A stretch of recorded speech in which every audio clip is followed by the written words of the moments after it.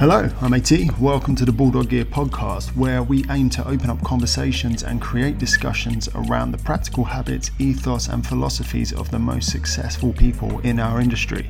Here, we will endeavour to identify, unpack, and discuss the actions and habits of fiercely successful individuals in and around the fitness space in an attempt to create clear, actionable philosophies for you guys to experiment with and implement on your own journey of self-improvement.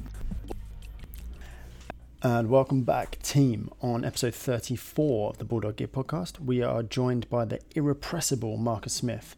Marcus is a gym owner, motivational speaker, and extreme athlete whose exploits include running 270 kilometers around a 400 meter track in 24 hours, a triple ascent of the Tour de France's hardest climb, and completing a 250k race across the Sahara that is the Marathon des Sables.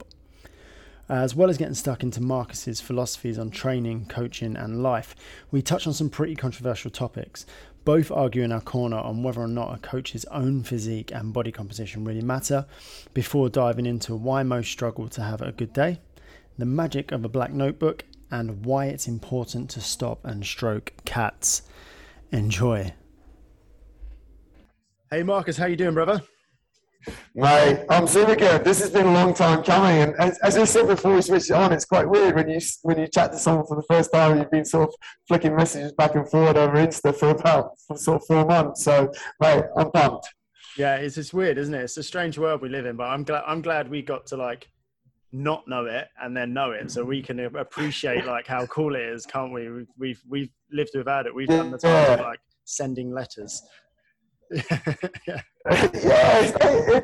it's quite interesting that, isn't it? Because we were having a conversation about like running races the other day with some of our endurance coaches, and like the days that there wasn't a Sunto and a Garmin, and you just sort of run around with your Casio. And one of the younger coaches goes, "Yeah, I ran with my G-Shock." I'm like, geez, you are young. When I was running around, there was no, the Flash kids had the Casio with the calculator on. I'm like, does that make you go faster? And so, yeah, it's an interesting time though, mate, isn't it? Especially in the fitness industry. It's a absolutely mental time, which is exciting as well. I like it. It's super exciting, isn't it? I think it's kind of on vogue, and it's kind of in fashion to knock it and be like, oh, the fitness industry is in trouble. But I've been in this industry for 16 years, and it's amazing to see how many people are involved now, and the size of it versus when it was just like 8 dudes in a gym. Yeah. that was the industry, and everything else was just the Olympics. That was it. yeah.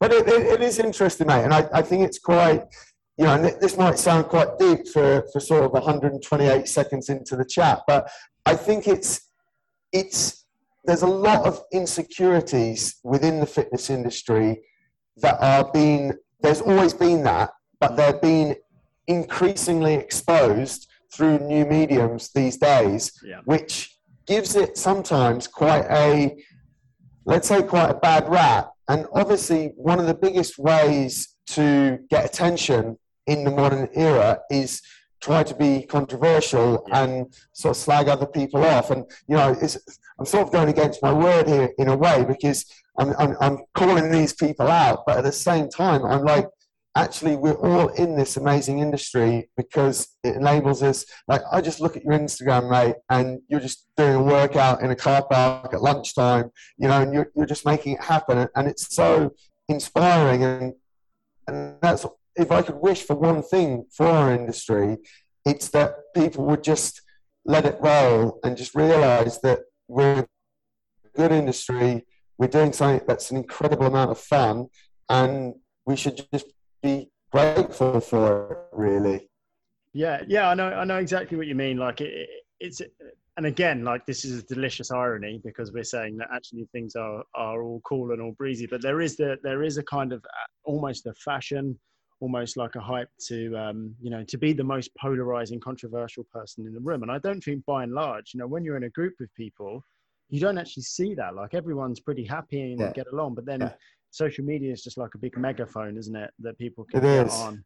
And it can Yeah. make it seem like everyone's like that. But, you know, if you're actually in the industry, you realize there's not actually that many people. Yeah, there's a few. I mean, there's a few of them, isn't there? And everyone sort of knows, you know, and that's cool, mate. I mean, it's a fine line, isn't it? Because what do? Brands throw money at you for posting stuff up on your social, and like who doesn't jump at that? Who's 22 years old? Yeah. Like you just go, fuck yeah, this is awesome. Yeah. Like I can work out all day. It's great. Exactly You know? that. I remember I was having a conversation with a friend of mine, and someone had said to them, like, oh, the thing is, you're just doing that for money. And he turned around and said, and I bet you stack the shelves in Sainsbury's out of the good of your heart, right? Like, of course, it's my job. Yeah. And it's interesting, mate. And that's what, you know, that is what and it's not just our industry. You look at the world, and the impact of social media is absolutely huge. But I think, you know, and it's not just to make it a positive, but there is so many positives. Like we're able to have this conversation today, and if you and I get a little bit out of it, I consider it a great spend of time. And B, if one other person listens to this show and takes just one thing and lives a better life, then it's absolutely amazing. Whereas 15 or 20 years ago, you weren't really able to do that. I mean, I remember, mate, when I first I just moved back from Australia to Dubai, and in 2004, and I'd sort of finished playing rugby, and I'd started CrossFit, and you know it was hard to get hold of workouts, and I'd get my laptop and it'd take like 15 minutes to boot up, and you'd get on YouTube, and like for a 30-second clip it'd take like an hour for it to load up, and I'm like, all I want to do is get an idea about what this weirdo in Finland who was often Mika Salo was actually doing in his training. And I remember some of the devices, like the flip cameras or something, and I'm like, holy shit, in like less than 20 years we've just come so far, and it's just so easy to find great fitness movement, great inspiration. You know, as I say, mate, I love what you put out, because you just, and I said this to a guy the other day, you just remove any excuse for people that are using excuses not to work out, because you've got some dumbbells, you've got something in the back of your car, and it's like some days you're in a fucking Tesco car park doing devil's press. I'm like, this is just next level, you know, and it's so inspiring, mate. I appreciate that, man. And do you know what I try and do as well? I try not to come at it with an attitude of like, I don't have, my attitude isn't one of like, no excuses. Like, I'm not super hardcore with that. I'm much more like, let's say, fair, and like, hey, look, you could do this if you wanted to. And I think that's actually, I think I probably have conversations with more people who are like, that's actually what got me into it. You weren't trying to ram it down my throat. You were just like, hey, here's an idea. Because there's lots of people telling you no excuses, right? Well, that's the thing, mate. There's a lot of people that are, and this is the thing, and it's hard not to dwell on social a lot, because it's a big part of our life. But there's a lot of people, you know, they're all fired up saying this and that on social, and then in their life they're ultimately unhappy. And anyone who has any depth about their personality can sort of see straight through that screen. Like, I saw a guy, mate, he was in my cafe the other day, and, you know, he wasn't pumped up. And 2 minutes later, he's trying to push out a motivational video. Like, obviously, we served him like 4 double espressos, so he's pretty fired up on the coffee. I'm like, wow, you've just gone from that to that. And I know all of us have this sort of, you know, stage face or game face that we put on, but I think the people that you really sort of follow or should be following, and that's really one of the key messages, are the people that, like yourself, you know, I'm here, I've got it. Like, you're doing 1,000,001 things, mate, and but you're getting your workout done every day, and you're just out there saying, this is what I do.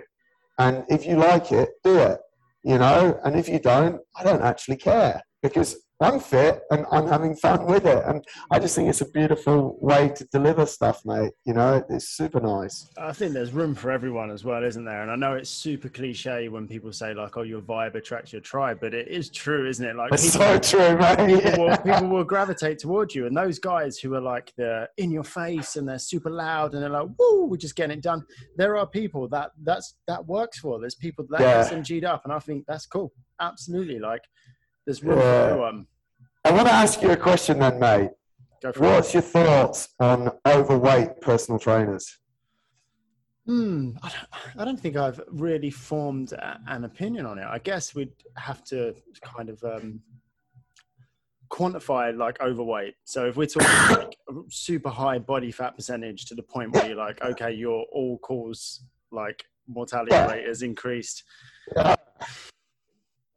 It's hard, isn't it? Because there's a fine line. I do think that there is a big space for those individuals, because I reckon there's a lot of people that are disengaged from exercise because they see people like us as the end product. And you can think, because it is hard not to have a knee-jerk reaction to something that's so visceral, like obesity. But the way I do it is then I look for a parallel.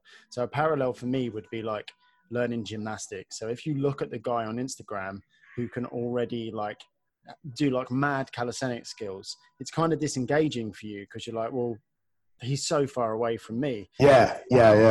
And I think there is bound, like statistically speaking, there's bound to be people who find it hard to engage in exercise because they see the type of people, the archetype, the people like you and I who are on, we've been doing it for ages. We look a certain way, and they just like, well, that's not for me then. So for me, I'm like, if you've got people who are a closer approximation to their body shape, that's probably going to be pretty engaging for them. And I hear the voices, I hear the narrative of like, well, it's a bad example. It's this, it's that, it's the other. But then I think, okay, cool. Then the people who don't like that won't be attracted to that. The people who they're not, we need to have examples for everybody. And I think you can draw this parallel in all walks of life. You can look and you can say, well, of course, this person ends up not being able to do this thing because they don't see anyone like themselves doing it. They don't see people that look like them involved in that culture. And I can imagine that's very off-putting. But I guess it's a tricky one. And so much of health is built, so much of the fitness industry, is built around how we look, right? It's so weird because like, oh, we're trying to offer a solution to this problem, but it's a problem we don't have. And it's a problem seemingly no one that does this thing have. So I do think I do think there is a call for, I hate the arguments at either end of the extremities. So on one side, you've got people going, no, you're glorifying obesity. And on the other side, you've got people saying, your body, the amount of body fat you carry makes absolutely no difference, and you're just fat phobic. And right in the middle, you've got the media absolutely loving it because they know they're loving it because they do you want, like, I always think I need to be careful what I say here, but I was going to say, mate, if you didn't work in the fitness industry, I'm 100% getting you a job in politics. This is so fucking good. So I would imagine if a magazine were to put a group of visually a high BMI ladies on the front, they know full fucking well that is gonna get 50% of, or no, probably, a lot of loud voices saying, this is glorifying obesity. And then it's going to get a load of people saying, oh, you're just all fat phobic. And I honestly don't think the magazine give a shit either way. No, I think they're just because they're not. Because they're not only selling. I cracked up because this happens kind of in the last few years. They're not only selling magazines to people who they would normally. They're not only selling magazines to the people who go, wow, this is so inspiring, but they're selling magazines to every single personal trainer so they can hold it up in front of Instagram and go, what are my thoughts on this? Like, they've cracked it. They've absolutely cracked the code with that one, haven't they? 100%, mate. It's so funny. So when I get asked things like that, oh, what do you think about this? I'm like, well, I don't really want to, sure, let's converse on it, but I'm not going to make a certain answer out of it because it just plays into hand. But by and large, I do think there's room for everybody. And I think that people need examples of people that look like them. And, that's not to say that the whole industry needs to be like that. It's to say to have some good positive examples. And that goes for any kind of demographic or anything you can think of, like whether it be race, age, you're, differently abled, all these things, if you have a representative, like how inspiring must the Paralympics be Yeah. for, people who are differently abled? That's amazing that they can look at that and go, well, shit, like that guy, that woman is like me. And I kind of see it as an extension of the same thing. Look, I get the arguments from both sides. I do get it. But then it's personal choice. And like going back to what you just said a minute ago, if it helps one person, it's not going to hurt anybody, right? That's where I disagree. It is going to hurt someone. Someone's going to get hurt because, mate, I'm very similar to you and like in the thought process, because it's like not everyone on day one resonates with the content or the song sheet that you or I sing from. They just don't, because it's too disconnected. It's far too far away. And your example of calisthenics was brilliant, mate. It's like people that look at yoga, it's like, it's just too far. You look at the yogis that can just do amazing stuff. There's just too much of a disconnection. And if you consider that someone who's 25 or 30% body fat anyway, and I will say this, they're suffering. They are suffering. Even though they say they're totally comfortable in their own skin, they're not, because they have to look in the mirror after a shower every morning, and they have to look and feel like shit. And that's what I genuinely believe, because they're seeing it every day. They can't really get close to that person. So it's the fact that they've got someone that they can gravitate towards and someone that inspires them, because they're looking at someone who's also 30% body fat and going, yep, he's getting it done, I think is absolutely amazing. But the point that you sort of touched on a little bit is that actually the 30%, anyone who has 30% body fat is running genuine health risks. And that scares the fucking shit out of me. That people are getting to what their inspiration, so someone, and people are going to think I'm a real fattest, and I kind of am a bit, mate. I'm not going to fucking lie about it. I'm kind of quite passionate about it, because I don't think we were put here the way that we were put here and built the way that we're built to carry around 30 to 40% body fat. We just weren't. And if you just look back 20 to 30 years, we were not like that. Fat people, obesity, heart disease figures were absolutely like nothing compared to what they are today. So I think the problem that we've got is that someone that's gone from 50% to 30%, because the 30% person is who they resonate with, is out wherever and inspired them, they've now come to what they think is a good point. And I think that's quite dangerous, because at that point we're still not living in good health. And that does scare me a little bit, mate. And that's where I think a lot of people get the narrative quite wrong. It's great that we've got, XL-sized models. It's great that we've got all this stuff kicking around, but we should know that they are not what we should, but don't define as healthy. And that's quite scary, because it normalizes, we're normalizing obesity through that. Yeah, and that scares the shit out of me, mate, to be honest. Yeah, I mean, like I said, I completely understand the voice. I think the example you gave there was good. Of like, you kind of, if someone is working their way towards what they see as an end point, and that end point is possibly still, but where I kind of land on it, and this is because I used to have similar kind of knee-jerk reactions, and then I was kind of challenged to think about the amount of things that people do that are risky that I actively applaud. You know what I mean? Like we all do, like high-end sports, things like that, where people are putting themselves at injury risk all the time. And I was kind of challenged by someone. They were like, well, you don't care about that. You actually applaud that. And it is what I do. I flip-flop back and forward. I don't think I'm smart enough to fully form. I don't think I'm smart enough to hold all of the facts in my head in order to fully form what I would consider to be a legitimate opinion on it. But I can, like I say, I can understand arguments from both ends. And I guess the kind of thing I hold, my personal ethos is like, just keep doing what you're doing. And I know, so I go back and forward because sometimes I'm like, yeah, just like stay in your lane, do your thing. People will find you. And then, but is there areas I need to actually be proactive in?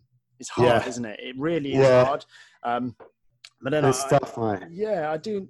And it's the same, I guess, like I say, there's people that are doing risky stuff all the time and stuff that we normalize as, you know, as like, we glamorize some of the, you know, drinking and things like that we're like, you know, that we've you go back to, in fact, maybe there's some correlation here, but you go back 50 years and we glamorize the fuck out of smoking.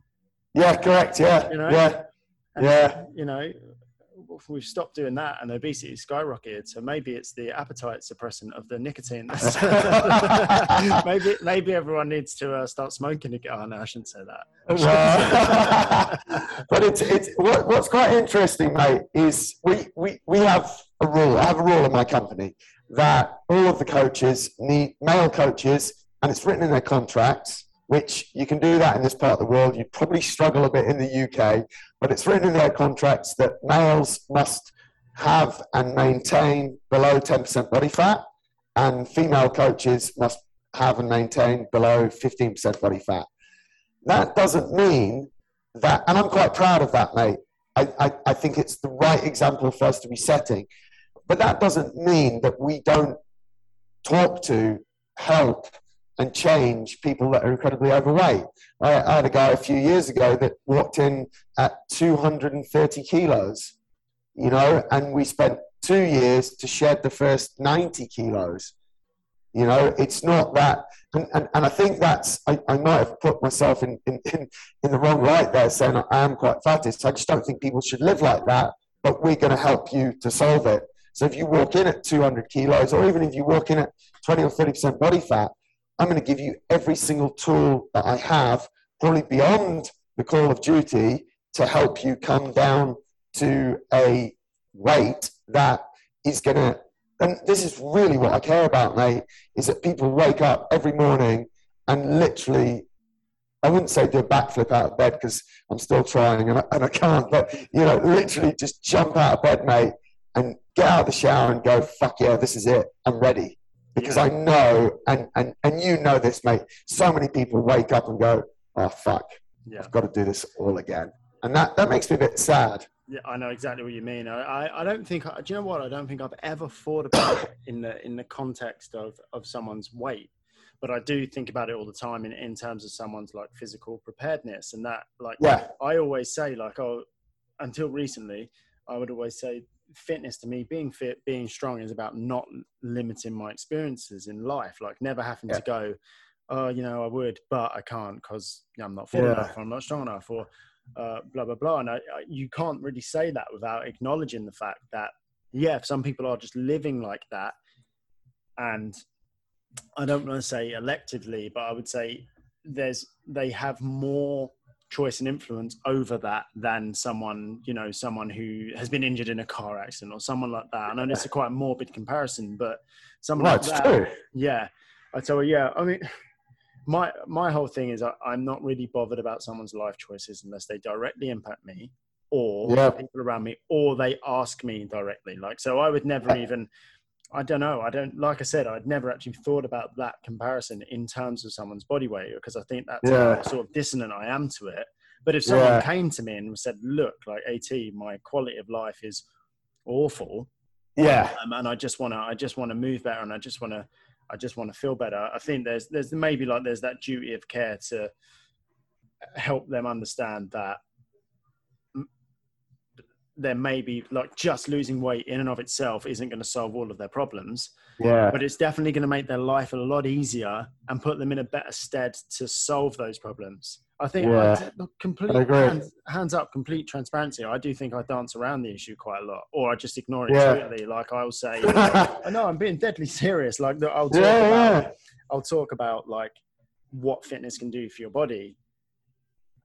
And I'm, you know, the elephant in the room is that for some people they're a way away from that. Yeah. They need, Yeah. they do need help to get into that, to be anywhere near that position.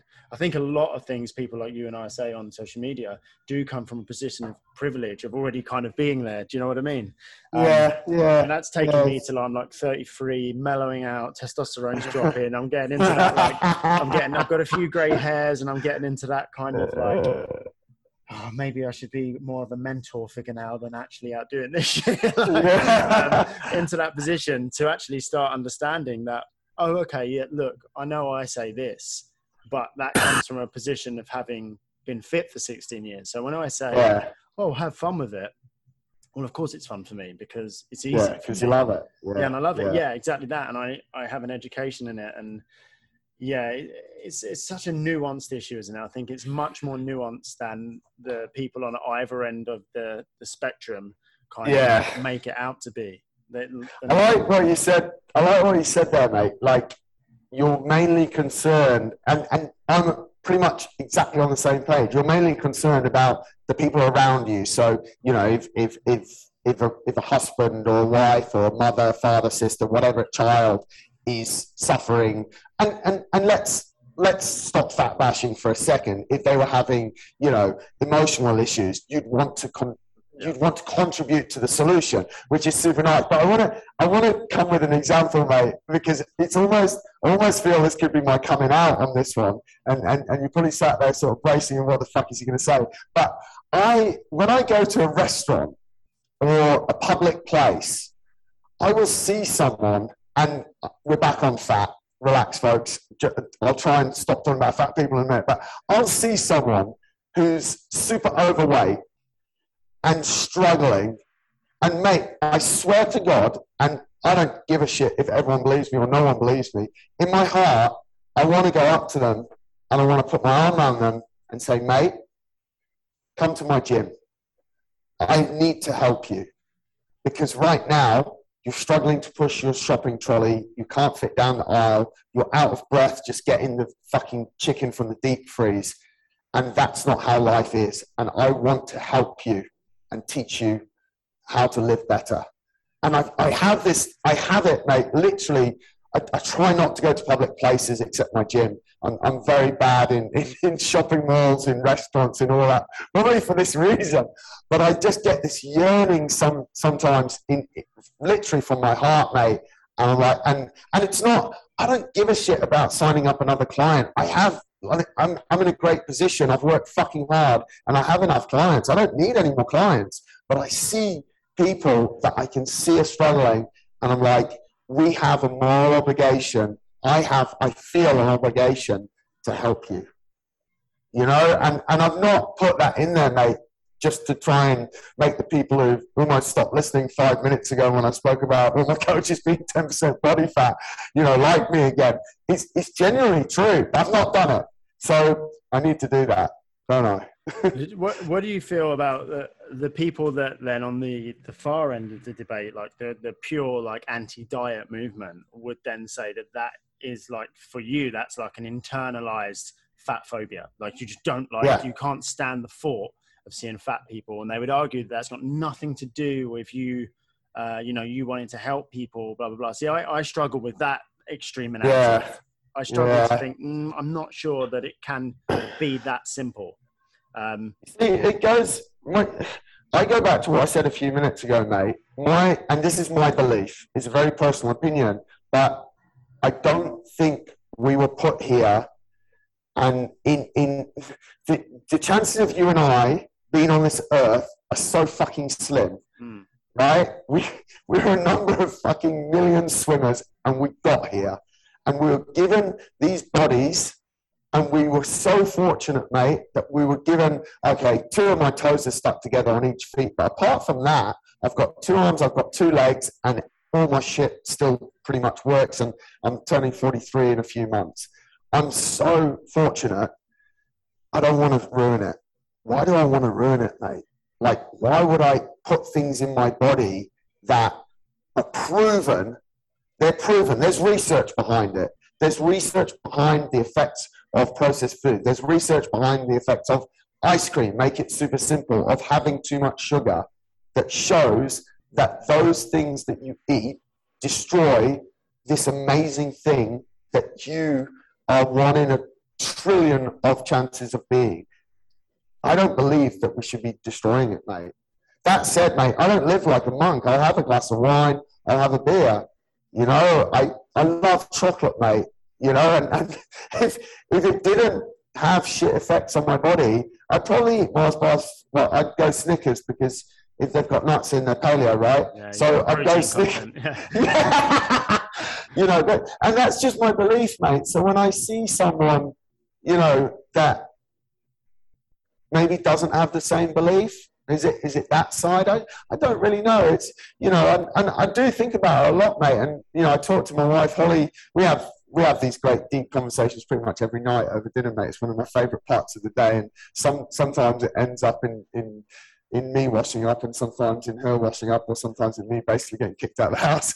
But, you know, I just think it's so interesting. And I'm also, and that's what I love about our industry, mate, and this incredible opportunity that we've got, because I love sitting with people and asking them why, and listening to the answer, and then asking why in another way. And I was sat with someone a few weeks ago, and she's like, "You've just asked me the same fucking question 20 times, but in a different way." And I was like, "Yes, I have, because I don't have the answer from you yet." You know, she's going around, and it's but I do like what you said though as well, mate, because about the risk, the inherent high risk of top end sport, ultra running, for example. What I do, the UTMB race was just a few weeks ago, and someone died in that race. You know, I got pretty big mountains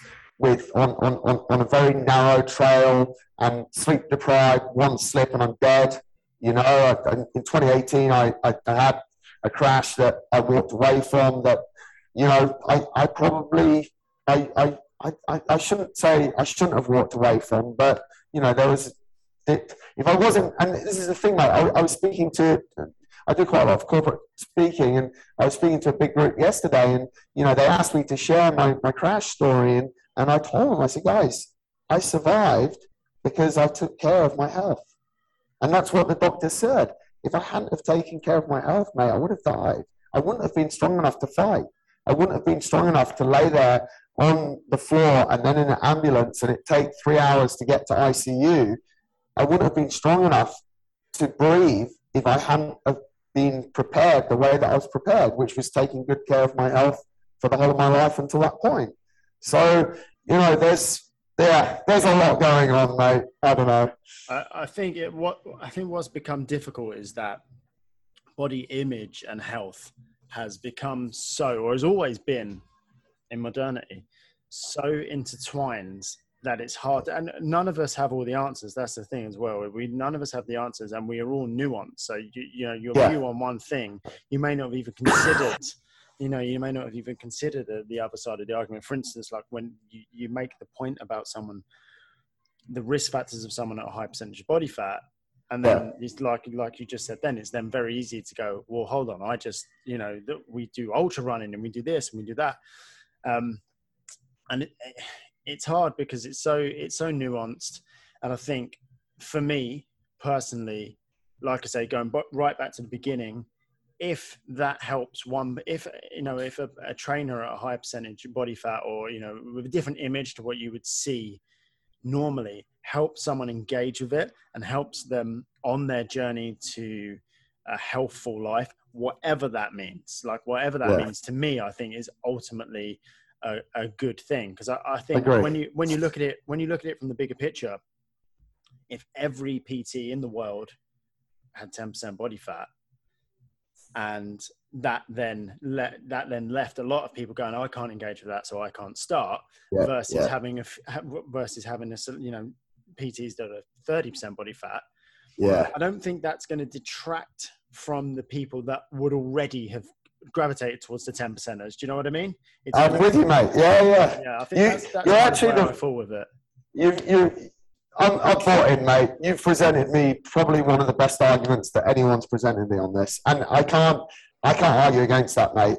I just think it's what I would love to see maybe this is an idea for anyone who's listening, and I know loads of people listen to your show, mate. So anyone who's listening who is thinking about becoming a personal trainer and is sitting somewhere around the 30% body fat, please do it. Please start an Instagram account called something like 30% body fat but going down, and take a gang of people on this amazing journey all the way down to amazing health. That'd be super cool, right? Because that's essentially what we're saying, what you're saying, mate. And I totally agree.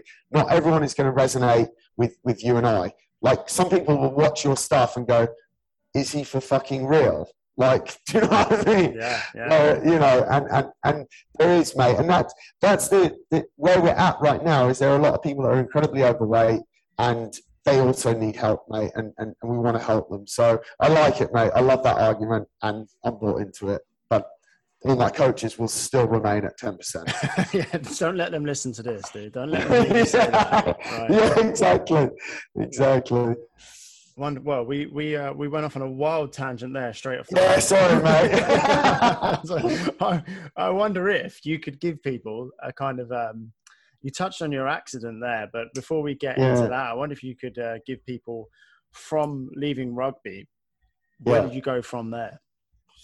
Mate, it was quite interesting, because I left Australia in 2004 and moved back to Dubai, and this where I'd sort of grown up, and this is where I think in life, and I tell it with my story, with my crash story, but the day before I had my crash, I posted on Instagram, everything happens for a reason. And that was on the 9th of Feb, and I nearly lost my life on the 10th of Feb, 2018. And I've always believed that very strongly, mate. And when I came back, I was perhaps a little bit lost as to how I was going to train. Was I was going to continue to play rugby? CrossFit had just sort of kicked off. I liked it. Functional training sort of resonated with me. I liked those YouTube videos that took hours to download.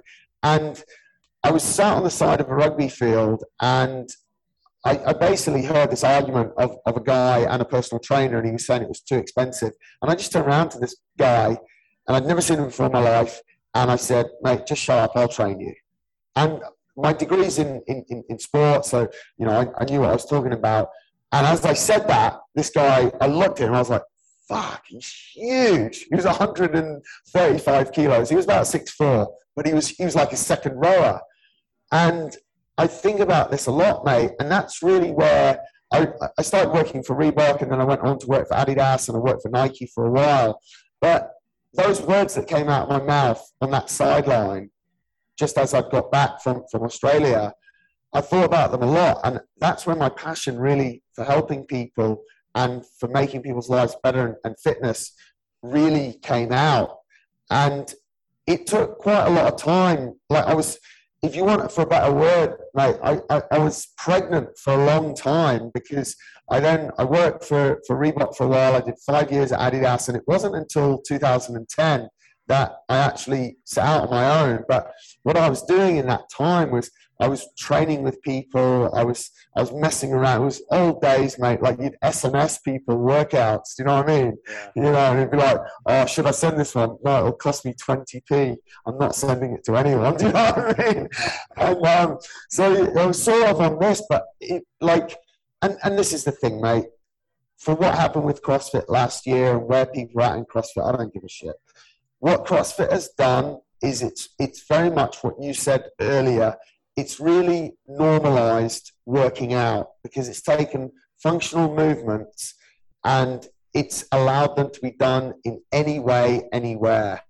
Do you train CrossFit? I wouldn't say you do, but you do to a certain extent. You know, you just train functional fitness. And that's what, like, the relationship with CrossFit is super interesting, and that's a whole other show. But it's like, when it first came on the scene, it was just such a breath of fresh air, mate, because I was bored of going to gyms and doing pec deck, you know, and seeing the wankers that were in there. Like, I just wasn't interested in it.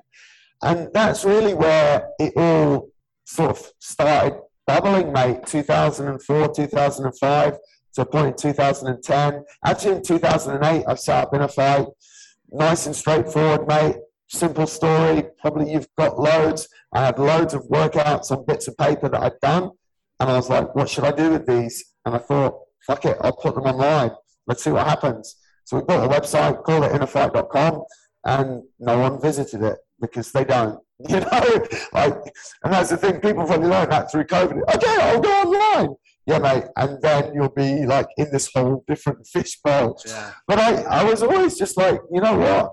I'm sure I've always had a passion to help people, mate. And you know, I was just sure that it would work out. And if I could help make people a bit better, 130 kilo mate got down to 95 kilos within a couple of years.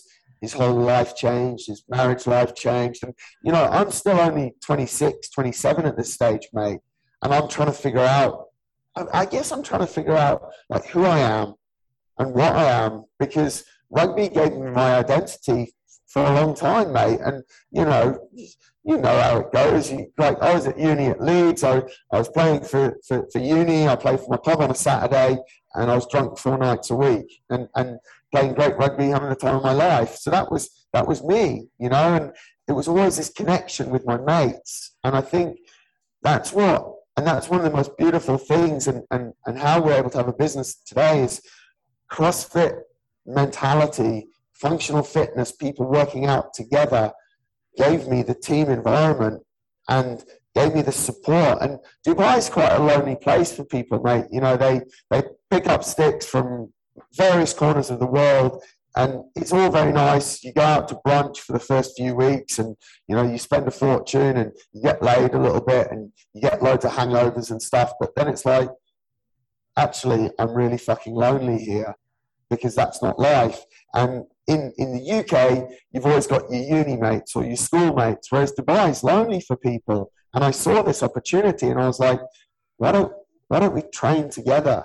I bring all the lads and we just do workouts that just really fucking push people and just help us become like brothers, you know? And that's what we did for years, mate. And it's just grown into a business. In 2021, we sat here and we're still doing it. And it's amazing. As I say, I turned 43 this year, and we were chatting about it the other day. One of my coaches says, my mum's always asking me if I'll still be a fitness coach when I'm 50. And I'm like, what does your mum want you to be? You're doing something so good for humanity, for yourself. And I turned around and I said, you know, that's like in 7 or 8 years for me, love. Calm down. So yeah, mate, that's sort of my story and my once over and where I'm sat in the industry right now and why I love it so much, mate. And I really take it quite personally in a way. And I had this conversation with Holly the other day. Like, someone comes to me or to our business and says, I need your help. And with that, in the next breath, they're basically, they don't say it, but they then give you the most sacred thing in their whole world, which is their body. So they've just said to you, Marcus, I need your help. When they say, I want to come to class, that's them saying to me, I'm fucked, I need your help. And they're then giving us their body, and they're trusting us with the most complex structure known to mankind and their most sacred jewel. And we have an insane responsibility, mate, to serve them. And that's what I think, you know, going back to what we opened with the fitness industry, I think that link is missing. Too many people get into it to be a coach because they want to live a good life and they want to be an Insta slut. Like, you're missing the point. People need our help. And it's sacred. They're giving you their body. And I take it so personally, mate. And that's why I spend so much time. I've got about 15 coaches that work for me.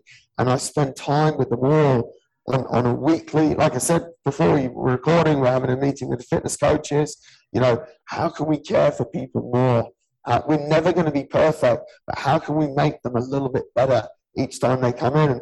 And really, mate, that inspires me insanely. Like, it fires me up every day to get out of bed because it's just such an amazing opportunity.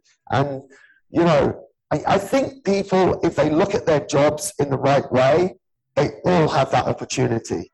The guy sweeping the streets, You know, and Robin Sharma talks about this, you know, in Mastery, the guy sweeping the streets has this amazing responsibility to the citizens of the town to prepare the street for them.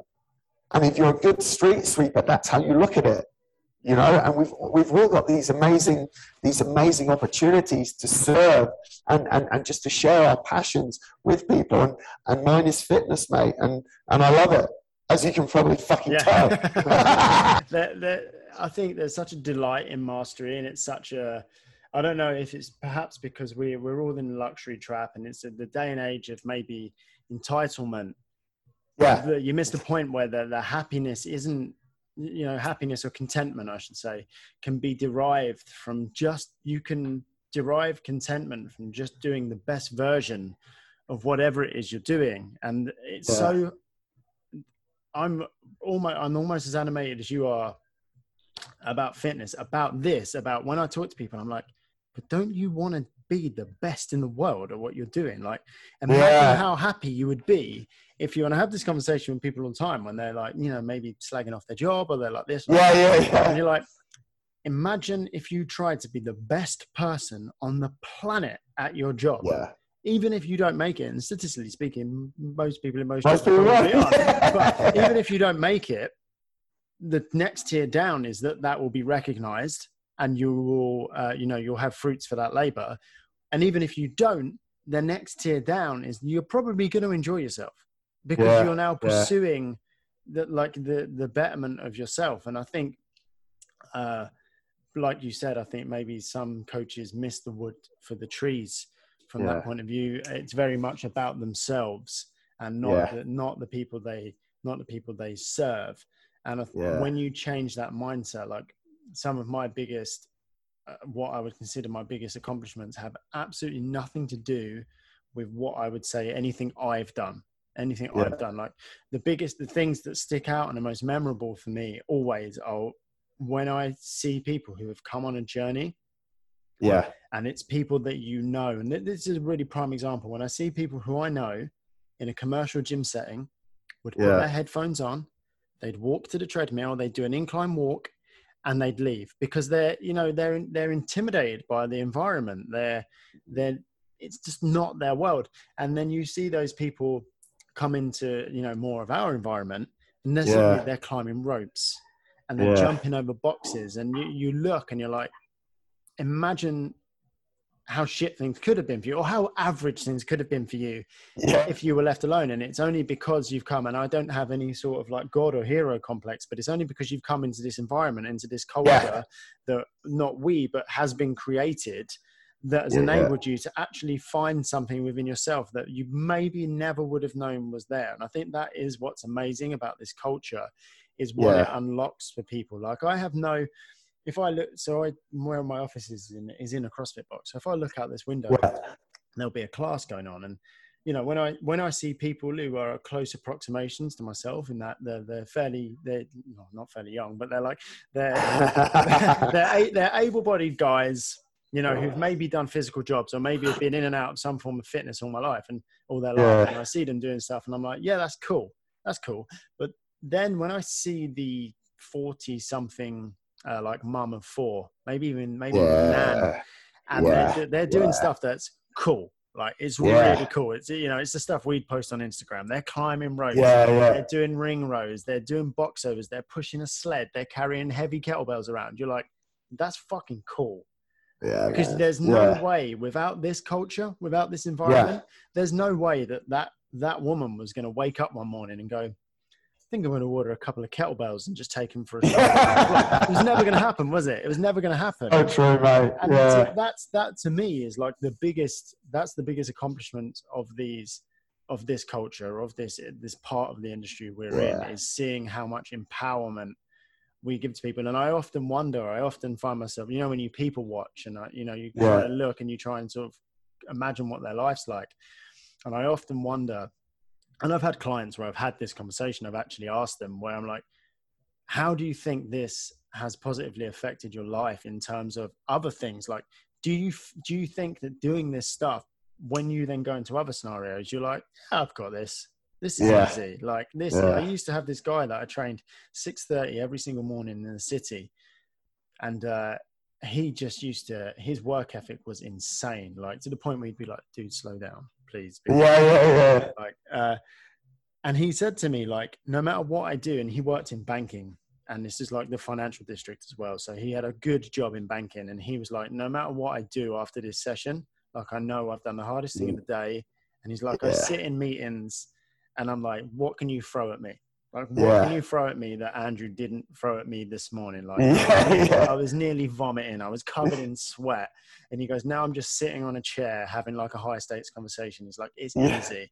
And I think about that a lot, like what we learn in these situations, it does carry over, and it does make us more capable across the board, mentally, physically. I wonder actually, with a lot of the things you've done, the big longer endurance events, the marathons, going through the desert, doing things overnight, all of these big long distance events that I would probably say are more, people would consider them more of a mental undertaking. Like obviously the physical 100%. Is not. Where do you think, or what areas of your life do you see that have been improved by undertaking those tasks? So I'll give you a really good example, mate. When I ran Marathon Sable in 2015. So just for context, just for anyone listening who doesn't know what that is, I wonder if you could just quickly describe that. It's a 250 kilometer race across the Sahara Desert, which has been going, when I ran it, it was its 30th year. So it's one of the oldest, what we'd call multi-stage races. So each day you have a different length stage, anywhere from about 36 kilometers. The longest day was 92 kilometers. And you carry everything you're going to need for the 5 days, except your water, which is rationed throughout the day. So you carry all your food, you sleep basically, I wouldn't call them tents, that would be way too kind. You sleep under the stars. It's raining, it's hot, it's cold, it's sandy, it's every sort of weather, literally. And mate, I don't like these phrases much, but they say it's one of the hardest multi-stage races. Anyone can argue because there's a lot of these things around. So it's a pretty tough race across the Sahara Desert, 250 kilometers. And each year there's about 1,000 people that do it. So it's literally like, and people that have been to like Burning Man will argue with me here, but it's my version of a mobile Burning Man, if you like, right? So I get back from completing the race, which that race actually has quite a high completion rate, which is very nice. I don't like to see races that don't have high completion rates. Not because I want everyone to complete stuff, but that's a whole other story. I just think it's a good thing for the race. And I walked into my gym, and one of my clients, who'd actually been a client for quite a while, I was teaching a class, and she turned around to me and she goes, "It's quite hot outside today. I don't want to do the running part of the workout." And I tried to say something, but my lips didn't move. And I'm like, what the fuck is happening to me? Because normally, mate, I'd be like, stop being such a fucking whatever, get out and do the run. And I was trying to speak, and all that's going through my mind, on the 92 kilometer day of that race, it was savage. And I'm not going to sit here and say I was in so much pain. It was savage, and it was incredibly hot. And because the water's rationed, I'd run out of water. And I was a few hours without water in the middle of the Sahara and no way out. I could either lay down, which just wasn't an option, or keep going forward. And as this chick said this to me, or lady, because people get upset when you call them chicks, as she said this to me, honestly, after trying to talk and not being able to, I just smiled and I went, cool. You know? And I thought, fucking hell, I've just been in the Sahara. I've been through hell, and you can't run 400 meters around the building. So there's these times, mate. The reason why I share that, because there's these times where you just go, oh my God, I just wish I could take you to that situation. And then there's all of these other times where you sit and you reflect. And I've told that story a few times, and you're like, I'm so privileged to have been there and had all of these lessons, because now I'm able to run my business. I'm able to be a son, a brother, a father, a friend, not a father, a husband, a friend, in a way that I can deal with. I still freak out in certain situations, mate. And Holly will tell you that. She'll be like, no, he's no different. But I am, because all of these things that you learn in these moments, you can take back, and it's exactly the same. I loved your example of the guy that worked in the city, mate. It's exactly the same. You come and you work out in this functional fitness, CrossFit, who cares, environment, and your life is going to be better. It's actually, and you probably found this, mate, like, and this is why the fat thing is so sort of boring but interesting at the same time. How do you explain to someone that they're going to get better at their job for coming and training with you at 5 a.m. every Monday morning when they really don't want to? But it's so true that they will. And not only will they get better at their job, they'll actually either start loving their partner more, get a new partner, they'll have a lot more zest for life. All of these things that are so far, we spent a disproportionate amount of time, like being fattest, or I did anyway, but these things are really such powerful things, mate. And that's why I go and collect these experiences, so I can bring them back. And, you know, someone says to me when they wake up at 5:30 in the morning for a class, I'm just not feeling it today. I just know what to say, and I can drop it, and I can make sure that in that class I let them leave at 6:30 and they've had the best hour of their day, and they've gone and done exactly what you said. So the lessons are just endless, mate, through exposing yourself to less than comfortable situations, let's put it like that.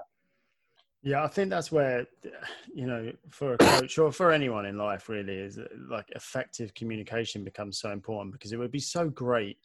Wouldn't it be amazing if you could like remove from your head the concept you're trying to convey, the feeling, and make them feel it? So they just go, oh yeah, okay, yeah, I get it.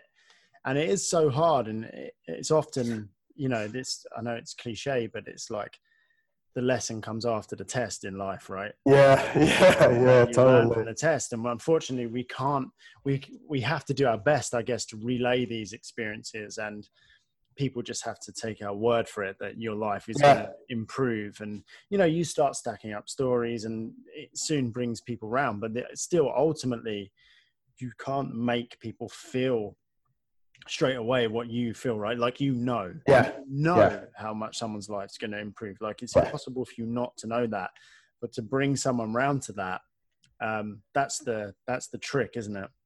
But I think as well, mate, and this might sound like I'm trying to pull myself off here or pull you off at the same time, but I'm not really. But the fact that you've done it, and you know that when someone does walk into the gym who's overweight or struggling, or I can see has confidence issues, I'm so positive that we can make a difference. And they're like, they'll say like, I said, mate, easy. Yeah. And they're like, what? I said, no, you're going to have to work hard, but it's totally possible. Yeah. You know, and that's what, sometimes, mate, people will come in and they'll be like, oh, I'm 20 kilos overweight. I'll be like, is that all? Yeah. Like, do you think that's a challenge for me or something? Do you know what I mean? I can't run more than 1K. I'm like, but you can run fucking 1K, brother. Yeah. You know what I mean?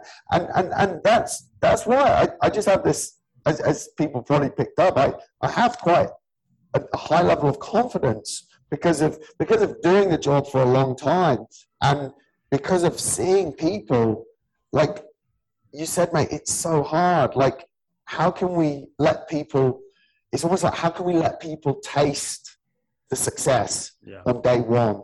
Like that's what, like, because if you could just have a small sample of how good it feels, and that's what makes me continue to do these ultras, mate, and go into these, you know, on face value, quite ridiculous situations, because I know what it tastes like. I'm an addict, mate. I'm a fucking full-on addict, you know, and I can't stop. People say to me, when are you going to, I'm never going to fucking stop. You know, we just finished a race there in Spain, and in a month I'm racing 250 kilometers across Jordan. And once I've done that, by the end of the year, I want to do this thing in Dubai and blah, blah, blah, blah, blah, blah, blah, you know. And I've got a guy coming to see me tomorrow. He's just finished UTMB, and we're addicts, mate, because it tastes so fucking good. And I just wish, and that's why I think that's why, and you work so hard to put it out there to people as well. We work so hard to put it out there through the channels that we've got, so that people can just taste this, what's happening. And it's not, mate, I don't have the best life in the world if you measure that by what time I go to bed. I'm in bed at fucking 8 o'clock every night, mate. Like, a lot of people go, I don't want that life. And I don't want you to have it if you don't want it, you know? But it really goes back to the fact that we just believe that we were given these bodies, and we believe that they can feel amazing. And it just excites me an incredible amount, mate. I think I want to touch on something that you said there, which I think is really important. I think this is going to sound really odd, but I have to clarify. But I think some people in the industry take what we do super seriously, which we should. As you say, we have incredible privilege and the effect we can have on people. But I think what you just said there, which was so great, and it's something I attempt to do as well, is that actually conveying that, like, yeah, cool, it's not that hard. Like, we have to go out into the world, and we have to share our knowledge to get traction, and we have to say, you know, I know all this complicated stuff, and it's this, that, whatever.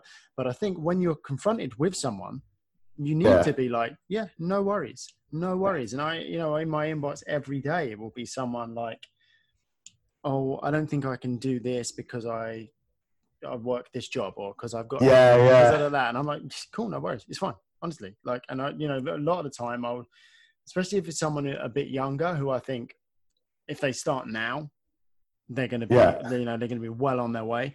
I'll voice note, and I'll be like, look, dude, I don't want to blow my own trumpet, but this is what I did at the same time as doing this, and at the same time as my dad, and at the same time as doing this and doing that. So it's cool. Don't worry about it. And it's not a case of, I actually think it's the opposite of bigging yourself up. You're actually saying, I'm not that special. So I'm not that special. It's fine. It's cool. And it's like, I always say to people, it's like the you remember, like, the Masked Magician. Like, there's people out there doing the magic tricks, and people are like, wow, that looks so cool. But you want to be the guy going, no, not really. All you do is you just can't sort of stand on one foot and lift yourself up a little bit. And that's it. It just looks like I'm flying. And people are like, oh yeah, I can do that. And I think that kind of goes back to the relatability thing earlier on. And, you know, it's balancing, isn't it? It's balancing having something that people look at and go, fuck yeah, I aspire to be like that. Yeah. You know, rightly or wrongly. And this isn't the culture we built, but it's the culture we found ourselves in, is that our bodies to a large degree are our calling card because of the way the industry is set up historically. And things are changing. They are changing, but things still remain the same. Our bodies, it's the first thing people see. And it's like you say, it's learning to play that game. And there are people that are going to be disconnected from your trainers all having 10% body fat, but by and large, there's people that are going to be like, fuck yeah. That's what I want to look at. And I guess the fact is as well with what you guys do is it's not just for show. It's not 2% body. It's not 10% body fat, but out of breath walking up a flight of stairs, or you know, crippling eating disorders. It's 10% body fat as a result of the way you guys work and the dedication to, I guess, fueling yourself and putting yourselves in the situation where you can be ready to go and ready to perform in the things that you do. Exactly. Yeah. No, mate, it's funny as you're saying that, mate. Like, I remember an example a number of years ago. One of my mates was going to have surgery. He'd torn his labrum, and he said he's going to America. And I was like, "You're going to America to fix a torn labrum. He said, listen, mate. He said, there's a guy here in Dubai, and I went to see him, and I asked him, when did you last do one of these operations? And he said, about 3 months ago. I said, okay. So he knows what he's doing. He said, and now I called the guy in America, and he said he does 10 of these pretty much every day. He said, so that's where I'm going. He said, for him, it's just totally easy. And it's just, I can do it. Yeah. And I was like, I said, that makes you feel comfortable. And he goes, dude, they're gonna cut me open. Of course that makes me feel comfortable. And it's the same as what you're saying there, mate. It's like, okay, it's cool. It's cool, you know, but there is this, and this is where I think it's getting more interesting, mate. And this is where my sort of own research and my own direction of what I read and do with people continues to fascinate me. And it's probably about what 90% of my talks with my coaches, with friends, with clients is about. It's about how people are feeling and trying to figure that out as well. Yeah. Because if we go back to what you said, you know, a 30% body fat personal trainer is going to get 30% body fat people, and that's all good because they feel comfortable. Why? What makes them feel comfortable? We know in that scenario, but in all these other scenarios, we're incredibly, and now more than ever before, emotional beings. Yeah. You know, and it's one of the things that Holly says to me the whole time, just my dad isn't very emotional, and I think I am, mate, but Holly says I'm absolutely not. She said I'm just like my dad. She calls me cold. She's, you know, I wish I cried, mate. You know, I don't, you know, and I'm not proud of it, but it's just like, she's like, you never show emotion, you know, but we are emotional beings, and everything for a reason. And that's what's super exciting, because that's actually what the hardwiring in our brains are about, that makes us get up and go and do this stuff. So it's fascinating, mate. And I imagine that part of why you do what you do, and also part of why you've got the podcast, is because it's so fucking interesting, and it's endless. Yeah, you know, exactly that. And like you just touched on there, like when you start working with people and understanding there's no one size fits all approach. The drill sergeant approach to fitness and to coaching people, it's got a very small success rate, and it's so nuanced, right? It's so nuanced, and it's learning what people need, right, to feel empowered. And it's very easy I always say, the guy who stands there and says, well, why don't you want it as badly as I want it? And I'm I almost find myself thinking, I don't think you want it as badly as you think you do. I just think your resistance to it is minimal. Yeah. You know, it's like I always say to people, I don't drink. Like I'll have one. I've had like one drink in the last 2 years. Right. So when someone comes to me and they're like, oh, the thing I need to cut down on in my diet is alcohol, it would be so easy for me to just stand there and go, yeah, stop drinking. Yeah. Just don't. But that's stupid. Like, it's ridiculous. Like, I need to understand what motivates them to do that. How do we get around that? What are the tools we need to use? And I think, and it goes back to that kind of end product thing. And I think something I think about a lot is sometimes the best athlete in sports isn't necessarily the best coach, because they've never had to deal with this variety of, until they're exposed to it. And I do think obviously you can through mastery, you can become a good coach wherever you're at. I agree. Yeah. But the person who's maybe struggled a bit, you know, they weren't the best athlete, they weren't the most naturally gifted, they struggled with their discipline and their wants and needs and desires. That person's probably in they've got an advantageous position in terms of their empathy for people, because they can do what we were just talking about, was going, yeah, cool, I get it. I completely understand. Whereas the person who, the amount of people I know who can stick to like the most, you know, rigid, clean cut, old school bodybuilding type diet, and it's not because they're disciplined, it's because they don't like any other food. It's because it is that. Like, it is the case. Yeah, of, like, it doesn't do for them. They haven't had the cultural or the psychological or the social upbringing. They've never had that thing of like, pizza's special because it means it's Friday night and I'm going to Pizza Hut with my family. Yeah. Suddenly that's something in you there. And I talk openly about this stuff all the time. Yeah. I try, as I've got older, I've tried to be the most transparent. I'm in a position where I can be as vulnerable as I like because I'm lucky. I can be vulnerable. Nothing rides on me being like The Rock. Do you know what I mean? Yeah. So I can be like, I can say, do you know why I eat pizza? Because it really reminds me of being a kid and going out to dinner with my mum and dad. It doesn't bother me to say that because who's going to turn around and be like, oh, you fucking sissy. But the people who never had that experience, they're not going to have that relation. They're not going to have all like, you get it socioeconomically. People who never knew what it was, people who never knew what it was to not have money growing up, they're never going to understand why people will be like scrimp or save, or people who will eat different types of food or will cherish different types of food over others. And we had it during the lockdown here. I think there was they did the Eat Out to Help Out scheme, right? Where it was like half price on food, and so many people in the fitness industry straight away, and I get it. I can understand the argument. It's like gyms are closed, but you're giving away half price fast food, and I couldn't agree more with that. But on the other side of it, I'm like, you have to remember, for a lot of these like low income families, and what's funny is the people who are saying this shit from their uncle's villa in Portugal, because they're from a different socioeconomical like place, and they're saying, this is awful. But for some of these people, that half price KFC is as close as they're going to get to that villa in Portugal. That's their little bit in a shit time. That's that little bit of like, wow, this is like so nice that we're not eating spaghetti and hot dogs.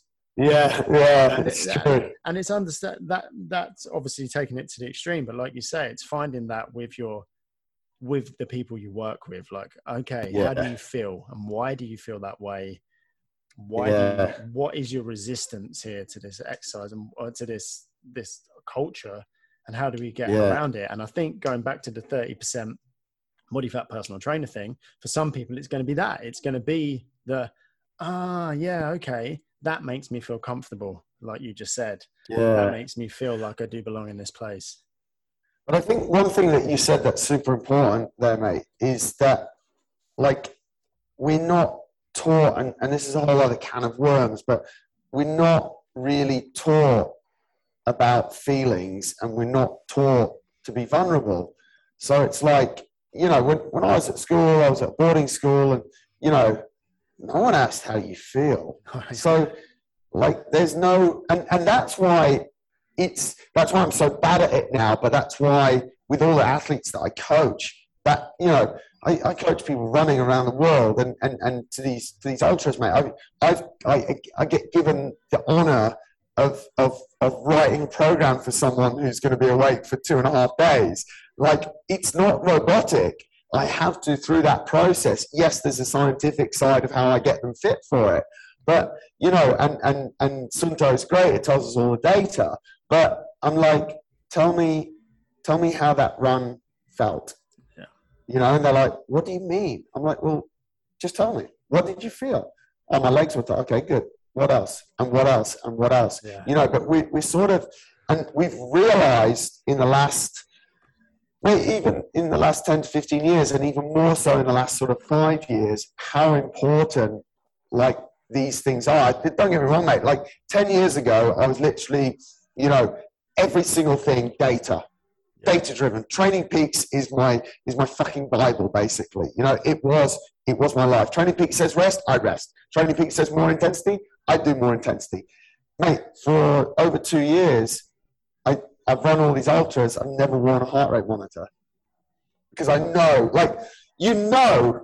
easy. When you're fucking just about to pass out. Do you know I don't need this piece of shit to tell me, well, because your heart rate's at 180. Like, who cares? But we're in this society where it's been traditionally frowned upon to have feelings. Yeah. And that's quite sad, you know, and that's why people gravitate towards you, because you're vulnerable about things and you don't have an agenda, mate. You're you know, and that's what's actually, and this is probably not a word that people would think that I would use to describe the situation, but it's quite beautiful because it's just pure, and it's understanding feel and the importance of feel in human performance and the importance of vulnerability, you know. And I remember someone coming up to me, you'll like this one, mate, and it actually, I think it sounds a little bit arrogant, but it's so true.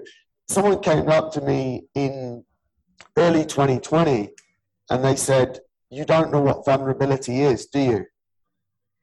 And I looked at them and I said, "Excuse me?"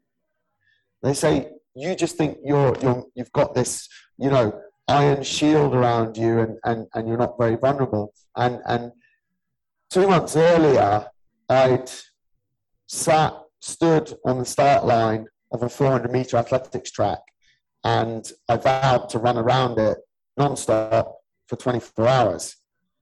I told the media I was going to do it. Hundreds of people came down to watch and support. And I was like thinking in my head, that's about as vulnerable as I could possibly be. I put myself totally out there. I toe the line on these races that are crushing my soul in a number of situations. We're vulnerable. And we've all got this incredible amount of vulnerability if we identify with it and if we share it and if we open up. And, you know, if people are listening and some stuff's resonating, some stuff they hate us for, mate, that's just the way podcasts go. But if they're thinking, like, I just encourage people to, and you might have to write it down, get yourself a black notebook, but in what ways am I vulnerable? What ways am I being vulnerable? And it's not a weakness, but how am I putting myself out there? How am I exposing myself for my own personal growth? And really, how do I feel? Like, yeah. And what behaviors of mine and those in my circle make me feel in what ways? Because that's the thing, like, and mate, how many people do people follow on Instagram? Oh, this fucking idiot's doing this again. I'm like, mate, stop following him. He's making you feel shit every time you look at his story, you know. And it's just, we're a complex lot, you know. It's funny. Yeah, I always say, like, that there's enough things in life that are going to make you feel bad by proxy. Unavoidable things in life. Yeah. Don't elect them. And I think in training, it's really salient because we don't pay attention to our feelings and how things make us feel, and you know, note that and accept the feel. Like, we're so like, oh yeah, it was a good session. Why? Yeah. What made that good? Right. Because you know what, when you start having shit sessions, you're not going to know how to get back to that place because Correct. you weren't willing to acknowledge that, you know what, I actually love doing this thing. And I think a lot of in training, a lot of it is like, oh, that I'm just doing what everyone else is doing, or I'm doing this and that. And you're not then able to pick out like, oh, I really enjoyed that. Well, do more of that. Do more of that. Yeah. Unless you are, you know, a high end in your sport, or, you know, your job or your life or your lifestyle depends on you being really good at these one or two specific things. What's probably more important is that you just fucking enjoy yourself, because there's 24 hours in a day. You don't get to choose how shit they all are. Some of them, you know, some of them are going to be shit, and there's nothing you can do about it. You know, you can temper and you can control your reactions and things like that. But another good tool is, how about the elective ones you get, the ones you get to choose what you're doing? And that's why I think training is such an incredible privilege. You're basically pressing pause for an hour. You're pressing pause for an hour on your entire life. There's a lot of people that don't get that. There's a lot of people that don't get to do that. They don't get to press pause on their life. Their life is hard. And to be in a position to be able to press pause on your life for an hour is one of incredible privilege. Make the most of it. Like, don't then make it miserable for yourself. Sometimes training is miserable, and that's the good thing about it. That's what you were going for. But don't just do stuff that you don't want to do because it looks like what everyone else is doing, and do pay attention to the times when you're extra not miserable training, right? And make the most of them. And it's not until, like you say, until you sometimes it is about getting that black notebook and saying what felt so good about that session. And it's often not, the push press moved well. Oh, I had these tunes on, or this person was I actually trained with this person and this felt really great. Or I did this movement I've never done before. I should incorporate that more. And it's not until you actually start paying attention to the feels. And like, to give an example, like I started paying attention to the times of day when I enjoy running the most. Right. And oftentimes it's like literally a case of no metrics, no heart rate monitor, the sun's going down. I know where I'm running out from, and I know what route I need to take to make sure I can see the sunset for the entire route, right? And it's so there's nothing to it. There really is nothing beyond that makes me feel good. And I'm taking away so much more than just 10 kilometers on my legs. I'm taking away like a really beautiful experience. And we can all do that, but we have to actually embrace it. You have to have. And that's the thing, mate. Like people, I think what you're getting to and what we're sort of on about here is just, it's making things so much purer and simplified than the world actually makes them. And I like the fact that you're on the Black Book bus as well, because that was going to be one of my points. Like, every app under the sun asks us, how was it? Rate it. Yeah. And if you, and it's the same for the training apps. How was that session? You just hit something just to like close that screen, shut that workout, and get back to WhatsApp or something like that. But when you take I've got mine here. When you take your Black Book and your pen and you sit and you write, now you're in a completely different mindset. There's no distractions. And it's what I do with people that I mentor. Like, I get them to send me emails, and there's like, they choose the time. And people are like, he gets them to send them emails? Like, this is not revolutionary. No, it's not. Again, it's really simple. But I'll say to people, you're not allowed to send me your weekly update by WhatsApp, and you're not allowed to write the email on your phone. You're going to sit down, and you're going to look at your computer, and you're going to sit and you're going to write it. And these very simple things make the process and make us so much better. Yeah. With, everyone, mate, I embrace tech. It's amazing. I can, I've got clients in London and I can see where they ran this morning, and I can tune their program for tomorrow's workout based on tech. And that's amazing.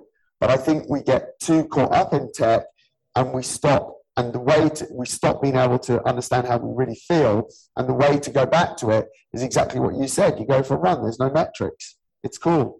And you get back and you have a small reflection. Just write down 3 things. And if people are struggling, if people think that AT and I are talking absolute shit here, just try it. I challenge you to write down after your workout, after your run, just write on a piece of paper 3 things about the workout. They don't all have to be good. But just write them down. Do it for a week, and your whole fucking life will change. And this goes back to what we were talking about empathy and having to have proficient communication skills. And I think you have to have proficient communication skills with yourself. Because an idea in your head is just nebulous, right? And that actual 1 star on the app is the perfect representation of that. Because it's like, from what I can see in my head, that was a 4-star, I guess. But once you start putting that pen to paper, you start communicating, it's less nebulous, and you start to actually define how you feel. And it's not until then, it's almost like you're reading it with blurred vision in your brain. And then as you start to sharpen it, that's when you go, it was the sunset. That's what the good thing was. Because you were like, I don't know, I just felt good. I guess I must have ate well that day, I guess. And then when you start looking at it, you're like, no, it's because I went this route, and I was this. Yeah, there are a lot of people in this conversation. I have a lot. There are a lot of people that are like, I ain't got time for all of that. I ain't got time for all of that. And I'm like, you haven't got 10 minutes in the morning to sit down and scribble on a pen and paper three things that you like, you can put people off by using terms like gratitude and things like that. Yeah, totally. And I get that. So, you know, in my daily journal, it is three things I'm grateful for. It is three things I want to do better than yesterday. It is the one thing that if I got finished today, it would give me contentment. Those are my questions I ask myself every day. But you know, some people are like, oh, it's all wishy-washy. And you're like, you just do it. Just write down, because you might, so many people are sat in their head and they're like, oh, my life's shit, or I hate my job, or it's this, it's that. And I'm so wound up that again, it's like the blurry vision. They need to zoom in and go, oh, but the thing is, I do have a great relationship with my kids. That's amazing. Or, you know, my husband always makes sure that he's, you know, he picks up food on the way home every night. Things like that. That's so little. That you lose sight of it, and you need to write it down, because in your head it's just like an amorphous blob of feelings. And you have to pull it out and put it on paper and then reread it to go, I'm pretty lucky. And it's the same with your workouts, and it's the same with anything. Three things that you loved about that workout. Well, guess what? Now you've fucking written it down, you can do it again. Yeah, exactly. But if you know the recipe. Yeah, exactly that. But if you never write it down, you'll just that's the exact word there, recipe. That's what it is, like banging stuff in the pan all the time, and you're like, oh, that doesn't taste like it did before. That doesn't taste like it did before. Start taking notes, and then next time you can go, oh, okay, it's because I used this different bit of kit, and it's because I did it outside, or it's because whatever, I had my lucky pants on, whatever it is. Like, it's and so you just have good. to be aware of it, don't you? And you have to let yourself, I think for a lot of people, and I think for a lot of guys especially, and these are the guys that I want to talk to, because this is, you know, these are the people I grew up with, who are going to go like, oh, I can't get on board with all that shit. And you're like, but it will make your life infinitely better if you do. Like, it's not going to affect you it can't affect you negatively in any way. And it's so weird, and it's almost toxic, isn't it? That we're like, we have to do this. And I think it needs people like yourself to stand up, because no matter what anyone says about the fact that you know, oh, what, you write a little diary, do you, mate? You have a little diary. You got a little diary. You got a little padlock on it of your sweetheart. No matter what anyone says, that doesn't take away from the fact you did a 250-kilometer self-supported race across the Sahara. Like, it doesn't, right? I do have a little diary, but I also did this. And I was also hit by a truck and pulled through, and nothing. That's why I kind of say that for us, being vulnerable is kind of okay, because we've got these things where no matter what we say, people are like, well, we've still got that. And I guess, but you have to do that. You have to be the example. You have to be the one saying it. In order to get the message across, right? And I think, this again, it goes back to that idea of having people that people can relate to doing the stuff that you want to be doing. Then it opens up your mind to it. Yeah, it does, mate. And I think the relatable thing is actually super interesting, because we work a job. Like, and this is what I say to all the people, to the coaches, to clients that we have come through the gym. We do this shit for fun, but our fun makes us feel better. We're no pro athletes around here. You know, we're doing this because we know it makes us feel better. So let's be conscious. Let's start to live a lot more consciously about what really makes us feel better at certain times. And then let's plug that in. Because that's all that I'm trying to do for you. And, you know, you often see it, mate. You see it in marriages. You see it in all sorts of different jobs and relationships. Like, something so simple, you know, and a great book that I only actually got round to reading recently, The 5 Love Languages.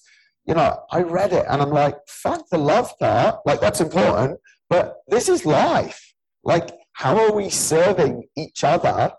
And how are we doing things? Like, if you're a coach, are you constantly programming a workout on a Monday morning that a client is never doing, and then not asking the client why they're not doing it? You, as a coach, have to find out what makes them tick at 5 o'clock on a Monday morning, you know, and you're only going to be able to do that if you've carried out that exercise in your own life. Because you can't teach what you don't know. And that's why it's interesting, because you touched on it a little bit earlier, mate, about coaches and athletes. I actually think that not all athletes will make good coaches, but I think that a lot of good coaches have been athletes because they fucking know what the athlete is feeling like. And that's why I've always been a massive believer in doing. It's how I got into ultras. A 45-year-old lady came to me and said, "Can you help me to prepare for an ultra?" And I was like, "I've never run one." I said, "I'm willing to do all the research." And obviously, like, next day I go and I fucking sign up for one, because I'm like, how can I coach this lady if I don't know? But we have to do to learn, and the only way we learn is then by asking ourselves what the doing felt like, you know, and then we can start to plug it in. And I don't want to lure people into a false sense that, you know, just because these two twats on this podcast said, you know, write in your little book every now and then you'll have great workouts all the time. Guys, you'll still have fucking shit workouts. Yeah. You'll still wake up some days and think, fuck, really? But you've now got the tools to go, this workout's not going too well. Think back, what did I write in the book? And because you've written it, you're very conscious about it. I'm going to change the track of the workout. You wake up, you won't feel good. What made me feel good? Opening the curtains, looking at the sun. Okay, it's coming to autumn. It's fucking shit. Next tool, cup of coffee. Yeah, coffee's. I'm out of coffee. Next tool. Do you know what I mean? And you've armed yourself with all these tools, and you'll have more tools than you'll have. I don't know if this is going to sound right, but you'll have more tools than you'll have problems. Yeah. Because your problems are finite. They literally will be. But your tools are fucking infinite. And we're not just flathead Phillips screwdrivers here. We've got tools that the flathead and the fillets both work in harmony, which again, people might think I'm talking out my ass, but think about it. It really works like that. And that's why this feel and this vulnerability and reflection, journaling, call it what you want. As you said, mate, like some people go, "Oh, fuck that," you know, and for some people it doesn't work. For some people, your 3 things, sit down every night, just simply doesn't work. Holly would not do it. But Holly and I sit for dinner every single night and we talk about the day. And it's one of the highlights of my day every single day, mate. You know, and I'm going to go home tonight and I'm going to tell her about this great show, and she's going to ask me who the guy was, what was going on, what we spoke about, and we're going to continue, which might sound a bit sad, but we're going to continue. I'm going to continue this conversation I'm having with you, with her. Yeah, and it's going to be awesome. Yeah. You know, it's going to be amazing. Yeah. It's unpacking.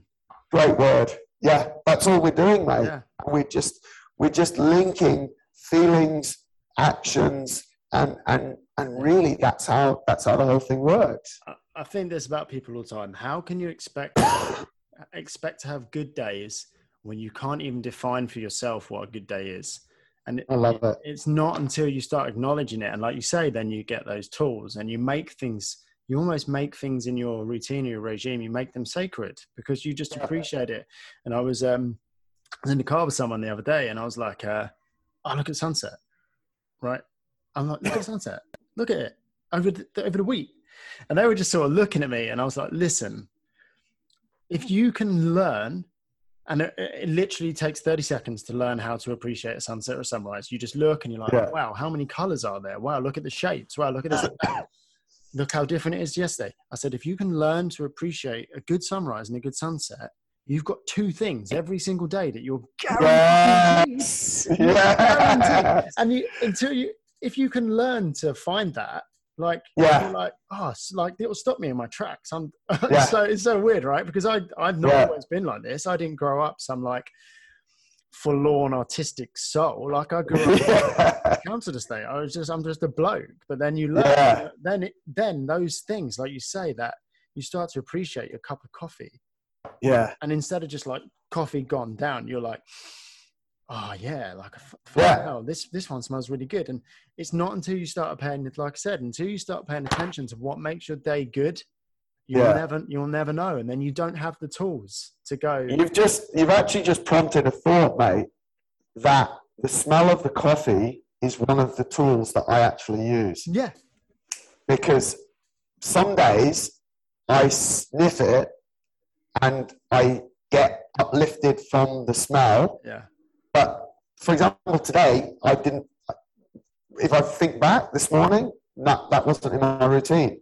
But it's like, it's these small things that, and I mean, obviously everyone's looking for big gains, everyone's looking for, but yeah, it's so true, mate. And then they become, because you bring them into your consciousness and work with them, you then start to program your subconsciousness with these great things. Yeah. Yeah. And so, like, I'm sat here now, and as you can probably see, the sun is in my face, and it's beautiful. Yeah. Like, it's amazing, and everyone's going, these two are off their fucking nut. Like, are they high? Are they high? Is there a road? How many pills have they taken before? These two fitness guys that think they're all buff and talking about 10% and talking about smelling coffee and sunrises. Fuck, mate. This is life. Like you say, though, those are the tools, and it's not until you acknowledge them and you put them in the good times. You acknowledge them in the good times. Yeah. You factor that in, and the smell thing's a big one. I was actually, a while back, I was having that, and I was like, you just got to learn to appreciate good smells, because you smell that coffee, you smell that food, you take that second to go, oh, like, I'm lucky. And I was chatting to a friend of mine, and he was kind of like, oh, really? Like, what how good can it do? And this is so crass, but I'm going to say it anyway. But I was like, I guarantee if you walk past someone wearing the perfume of the fittest girl you've ever, like, that ex you never wanted to lose or something like that, I guarantee your knees will go weak. That's how powerful this stuff is. Like, you didn't consciously onboard that one. Yeah. Like, of course you do. You're like, oh, I miss her. Right? You can't help it. Yeah. And it's the same. And you just got to learn to put those things in and appreciate the sunrise and appreciate the smell of the coffee. And it's not until you open up and you can extrapolate this out to your workouts. Oh, I like using this bar. Or, then you can learn then, like you say, I'm going to change tact. But you need to know what makes you happy. You need to know what makes a good day before you can guarantee one, right? 100%, mate. Yeah, and that's all it is. It's just, I spoke to a lot of people through my podcast, as I'm sure you have, mate. And one of the greatest things is just living, like, we live this weird, like, unconscious life. And I'm not asking you to be totally wired for 24/7, but take pockets of your life and just be really conscious about them. And then work on them. And like you said, unpack that, deal with it. Like, some of it might be a bit ugly. Listen, probably 2 nights out of 7, our dinner turns into quite a heated debate. And like I think I said earlier, like, sometimes, like, it doesn't really go too well. But we've got 5 nights out of 7 that we grow as humans. And we're growing in this state of consciousness, and that's really, and folks that have been into, some of the biggest apps through last year is, what is it, Headspace and Calm, a little bit more meditation. I'm all for that kind of stuff. That's all we're doing. We're just playing with consciousness, and we're just really coming into the present and just understanding what's going and coming, and not being super stressed about it, and not, I just shot up a video today that I randomly made when I was running through the desert about, a lot of the time stuff hits us and our first reaction is just to fight back, and we've become quite aggressive in certain ways, and we just don't need to be. We can just be, we can process this. It's cool, guys. The greatest fitness saying, you got this, mate. It's like we're on a race to the grave sometimes, and that's why you're so defensive, because you're like, don't slow me down, which is so weird. Like, and I watched a video this morning. Actually, it's a prime example, and you stopped yourself mid conversation, because it reminded me of something I did the other day. You stopped yourself mid conversation. Was it a Saharan gazelle? Am I right in saying that? Yeah. So you stopped yourself and you're like, oh, there's a Saharan gazelle, because you're in the moment, and you're like, oh, how fucking cool is that? Yeah. How cool is that? And I was out on a ruck the other day, and I was literally filming my story, and I turned my head around because I'd seen this cat looking at me in a like on a just off the path, and I literally said, "I'll be back in 2 seconds. I've just seen a cat." And I was like, no, I swear to God, I swear it's so weird. I had like 40 kilos in dumbbells in this backpack as well, and I like bent down and like stroked this cat, and then just cracked on with my day because I'm not on autopilot. I'm not like rushing to get this thing done right now.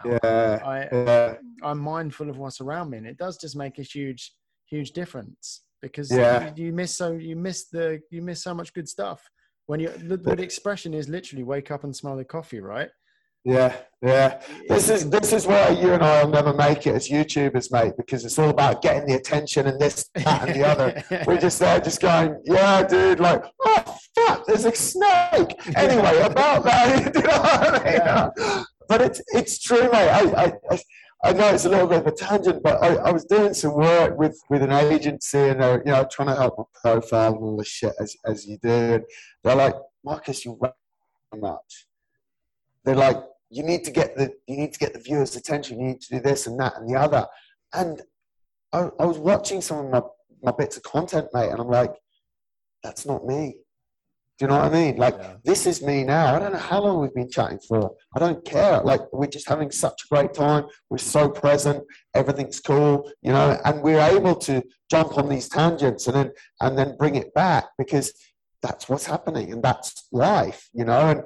And that's why I just genuinely wouldn't make a very good sort of YouTuber, and you know, or Insta bitch, you know. I'm just kind of over here doing my shit. I'm just saying what I'm saying, and it's just like, oh, there's an elephant in the garden, you know. That's cool, you know. Or, there's a cat. I'll just stroke it. Hang on, guys, you know. And everyone else is going, oh fuck, this guy, like he's stroking a cat. Like, that's cool. Be good with it, folks. It's cool. No, I think about this a lot. I always think like, oh, you know, if I played the game more, or there's certain things I know I could do. You know, I work in the media. I know how to sell stuff. Yeah. I'm like, yeah, I could probably like 10x my income from the fitness. But I'm like, but imagine just not enjoying it. Like, I work like silly hours. I'm like, imagine dragging through them. Like I need to have the flexibility to stop and look at the cat, like, because that's what, do you know what I mean? That's what gets me through the day. Imagine doing like 18 hours, just like boom. You know, not looking at the Saharan gazelle because you're like, hey guys, I need to tell you about this, you know, this new thing I've got going on, and you just go through it. And I think ultimately for me, that's not worth it. It's just not worth the try. No, but that's the thing as well, mate. You will, sort of what you said earlier, you know, your tribe will come because people will resonate. And, you know, if people are listening, they're trying to make it in podcasting or social media and stuff, like, this is the thing, like, authenticity has been rule number one for me since the start, you know. And I can't, you know, you take a great example, and I've got so much respect for like James Smith. Like, he's just done incredible, you know, and you know, the way he's got there, and I don't love everything, but you pretty much know what you're getting with the guy, you know. At some stage he's going to call you a cunt, you know what I mean? It's just, that's the way it's going to go, and people can argue that, but I just think you just need to be authentic. And if your way is chill, like you've got personal trainers in the world right now, and leadership experts, and people doing so well in their game that don't even have a Facebook account, an Instagram account, a Twitter account, or know what a podcast is. Yeah. Like, that's the reality. And I've had some guys come for jobs with me. I'm like, okay, let's have a look at your socials just so I can get a bit of an idea. Don't use them. I'm like, okay, cool. How's your business? Yeah, I coach about, you know, 50, 60 hours of PT a week. Wow. Okay. So now we're on a different playing field, you know, but that's because their authenticity is bringing clients in a different way. Yeah. You know, that's where they roll. And I think that's one of the biggest things. And this is another fucking crazy tangent, but you know what, it's like you said, people don't know what a good day looks or feels like. A lot of people also don't know what a good life for them is, what they really want to be. And I'm good, mate. Like, take inspiration. I take some inspiration from some of your workouts and dance moves that you post up, and, you know, the bicep curls half bent over. I was like, fucking yeah, that's cool. Let's give that a shot. You know, all good.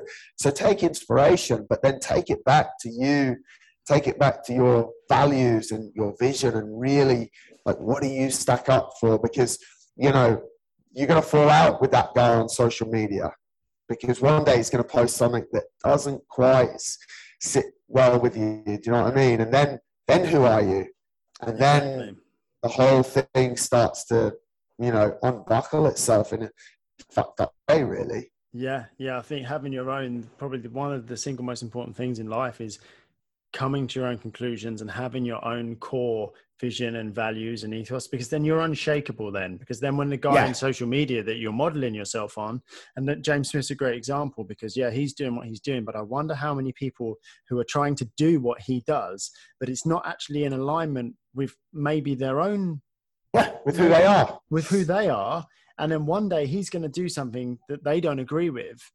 And you know, the world's shattered because they haven't had the sort of fortitude to build their own inner, like, core. And I do, you know, I think the sign of I say all the time, you don't have to like someone to agree with them, and you don't have to agree with someone to like them.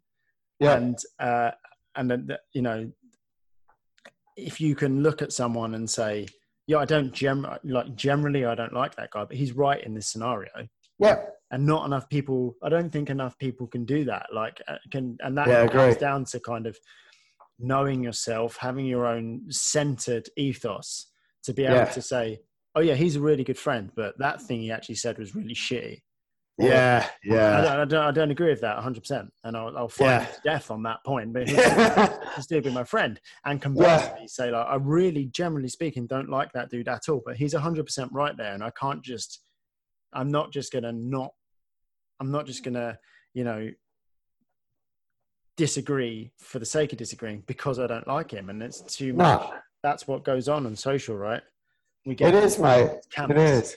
And you know, people are, I think, for want of a better phrase, people are just fucking scared to call people out because people are too sensitive. Like, you know, and I say this to all the coaches and all the staff that I have working for me.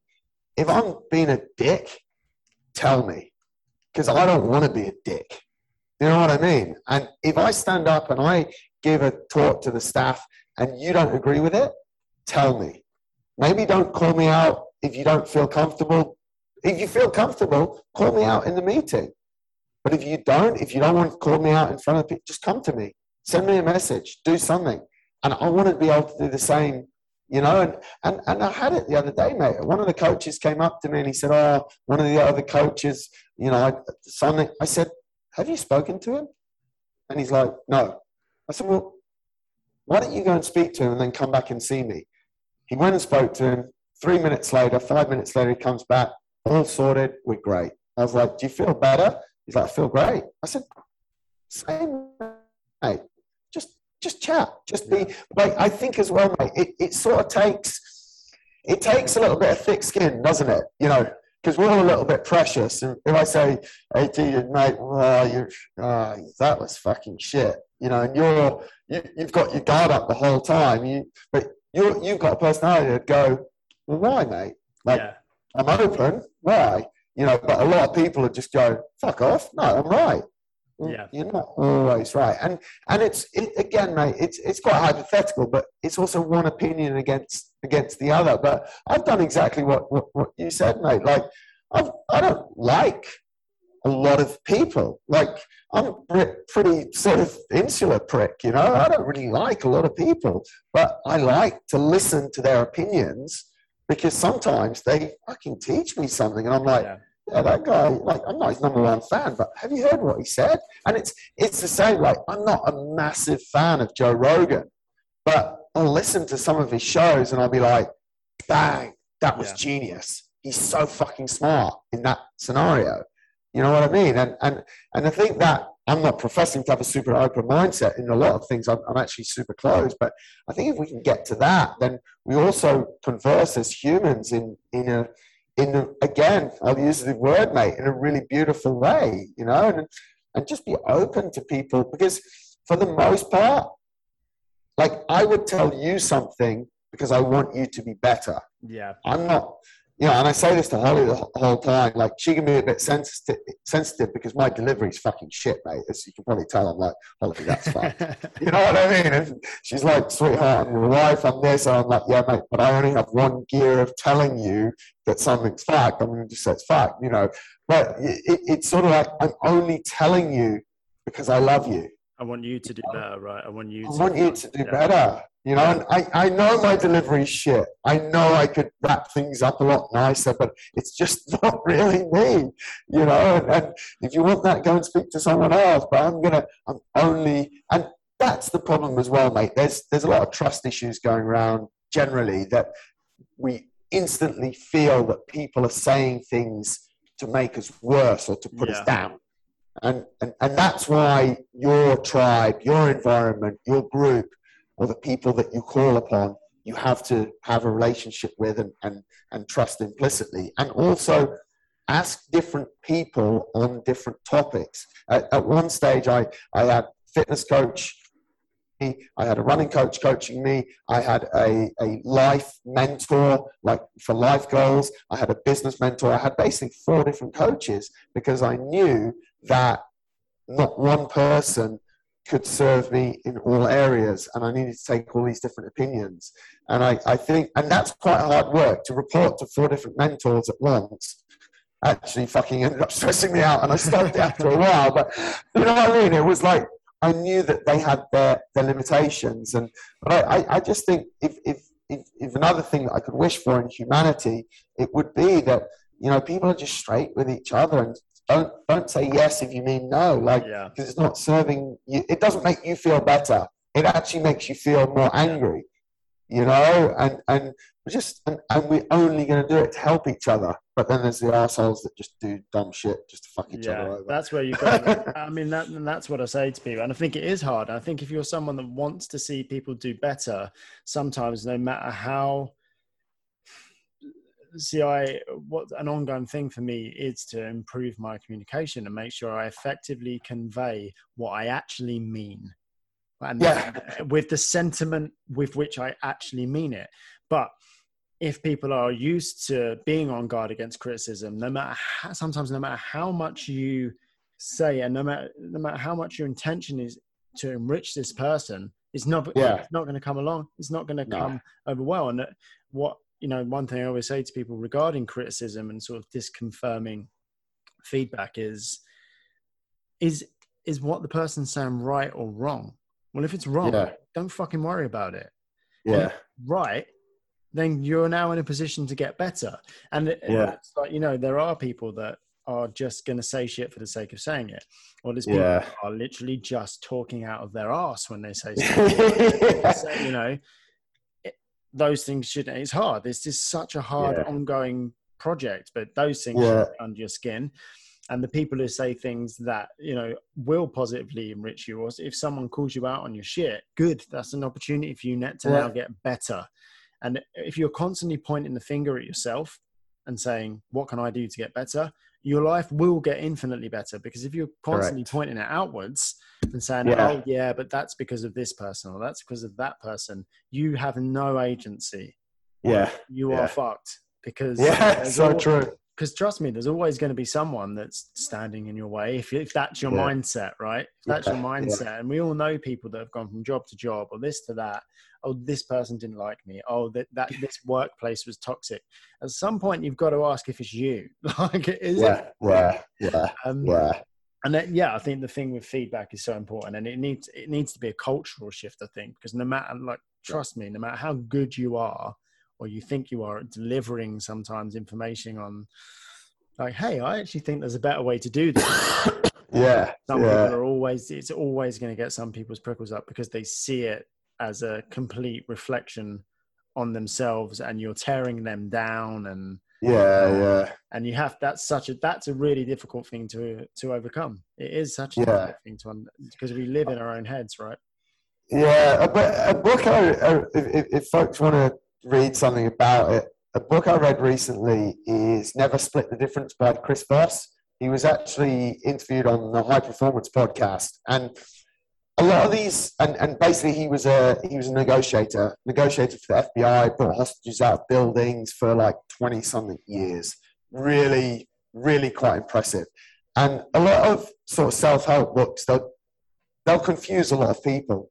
Whereas this book, it's not really a self-help book. He's talking about how to negotiate, and he gives you strategies to use, and they're mind-blowing.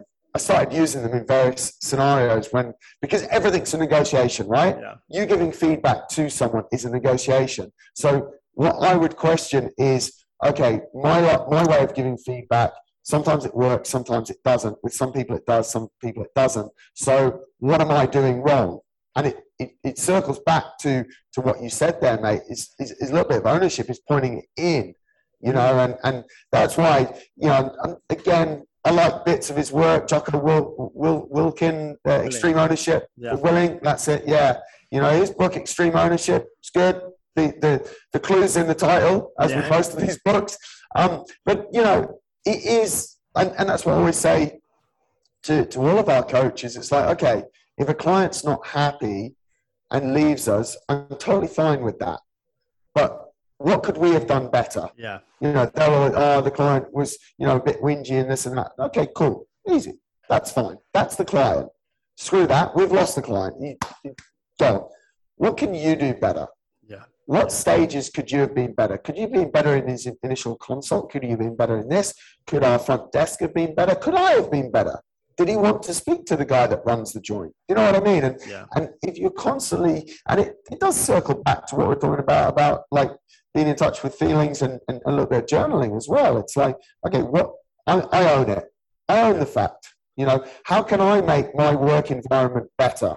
Can I change the music? Yeah. Can I change where the tables are? Can I suggest that we change the tables? Yeah. And if you know, I remember one of my friends, he's been in the hotel industry for a number of years. He said, mate, we can change the feeling and the energy of an area of the hotel just by moving one plant. He said it will change the whole thing. He said, so if people are not feeling the environment, we'll just move a plant around. Yeah. And you can do that. If you think if you're listening right now and your environment's toxic, buy a plant and put it in the room. Or move a plant. Move something. Yeah. You know what I mean? I don't even spend money on it. Just move something. And, you know, stop saying that John next to me is a miserable prick and I have to sit next to him 8 hours a day. Look at why you think John's miserable. Yeah. You know, you're not talking. John thinks you're an absolute fucking miserable prick too, because you never make him smile, and that's why he's miserable. That's why he's miserable. Yeah. You know what I mean? Before I say this, actually, something you said back there that I think is so important is when you just said to your coach, "Have you spoken to him?" No. Yeah. Well, start there. And how many things in life, like how many plants don't we move in life because we think it's someone else's responsibility, or that won't make it. Like, have you tried? And how many people are just like you say, you're sitting next to two miserable pricks sitting next to each other, both thinking they're the miserable one, but both actually being funny as fuck guys, but they're like never talking. And like 7 words that I think had a profound effect on my life are, what part of this is my fault? Yeah. And so many, like, whenever things happen now, I actually verbally stop myself. If I say to someone, oh, so-and-so didn't do this, or they were supposed to do this, I'll stop myself and I'll go, but I guess I could have done blah, blah, blah, blah. Yeah. What part of this is my fault? And then you're actually in so much more control of your life then. Yep. Because you're not constantly at the whims of people not doing things that they didn't even know they were supposed to bloody do. Yeah. Because you just assumed, or like... Mate, in a really fucked up way, if you take that mindset, you now control the situation. Yeah, definitely. Like, you now control it. So you control John's mood. If you're going back to extreme ownership, if you're going back to pointing within, you control it. So once you've got control, you can do anything. Yeah. And everyone wants to be in control. That's human nature. We want to control things. Yeah. You know, which is it's mental. The psychology of it is mental, but it's so true. Like, you can control John. He's your puppet. Make him dance. Do you know what I mean? Like, you can literally make him dance. Yeah. we all long for control and choice, but then we just sit on a roller coaster Yes. and let everything be like the guy on whose fingers on the button is in control. Yeah. It's crazy when there's so many areas in your life where if you just say, cool, what part of this is my fault? What can I make this situation better? Sometimes even if it doesn't pan out, just the simple act of ownership is actually the solve that you need, is actually the catharsis that you need to go, totally. I tried. Like, I did everything. And I think a lot of the times the stuff that people are miserable about when they're like, oh, he didn't do this, he didn't do that, is because they secretly know that neither did they. Yeah, totally. One thing I always have with the boys at work when they're like, this is obviously going off on a mad tangent, but if something hasn't been done, they'll be like, who didn't do this? And I'll always say, no one did it, because it didn't get done. It's not a case of who, if something hasn't been done, it's not a case of who didn't do it, because no fucker did it. All of us didn't do it. And in fact, you're the worst of them because you've just noticed it. And instead of going and doing it, you're like, who didn't do that? Well, it's so good. You didn't do that. Yeah. It's your fault. I think it helps to foster a culture of just not blaming, because blame culture is so easy. It's such a cop out, but it doesn't make you happy. Correct, mate. No, totally. Exactly. Mate, another book that obviously talks all about this and pretty much wraps up a lot of what we've been talking about is Legacy by James Kerr, which is all about the All Blacks and the sort of 7 rules that they had. And that's a very easy read and a very, very simple book that actually just go, yeah, I can make a big difference. You know, and it really, and that's why they're the most successful sports team ever, all time, or I don't know how it goes. They're pretty fucking good, right? You know? They're doing all right. Amazing. That brings us on quite nicely to I've got a toolbox talk, which is a round of quick fire questions. But the first question is, if you could make one book or piece of media compulsory reading for either people new to the industry or training or just anyone, what would it be? It doesn't have to be. I still think Richard Branson is really an icon for entrepreneurs, which his book, Losing My Virginity, absolutely brilliant. And I think, and this is a little bit of a caveat, sorry to make it long, not a caveat, but a sort of excess to that. In the fitness industry, as a trainer, rock up and see it as your business and you'll be a lot more successful. That's, I think entrepreneur mindset, and not everyone is going to be on their own eventually. But if you work like that, you'll work with passion, you'll work with energy, and you'll be a lot more successful. Yeah. Losing My Virginity by Richard Branson. You got to get rid of that them and us mindset, haven't you? The boss and me, it's the boss and me. No, this is my business. We're all part of it. Yeah. We're all part of it. It's nice. If you could go back in time and speak to yourself in the first year or two of your training or your career or just your adult life, what advice would you have for yourself? I think at the start, mate, I was probably like, I would not have had this conversation that we had today. I think as you do at that age, I think I thought I knew a lot more and I wanted to speak more than I wanted to listen. And I know I've been talking a lot in the last couple of hours, folks, but I actually do like listening because that's where you learn. So if one piece of advice would be listen more than you talk, Marcus. Yeah, 100%. I would resonate very heavily with that.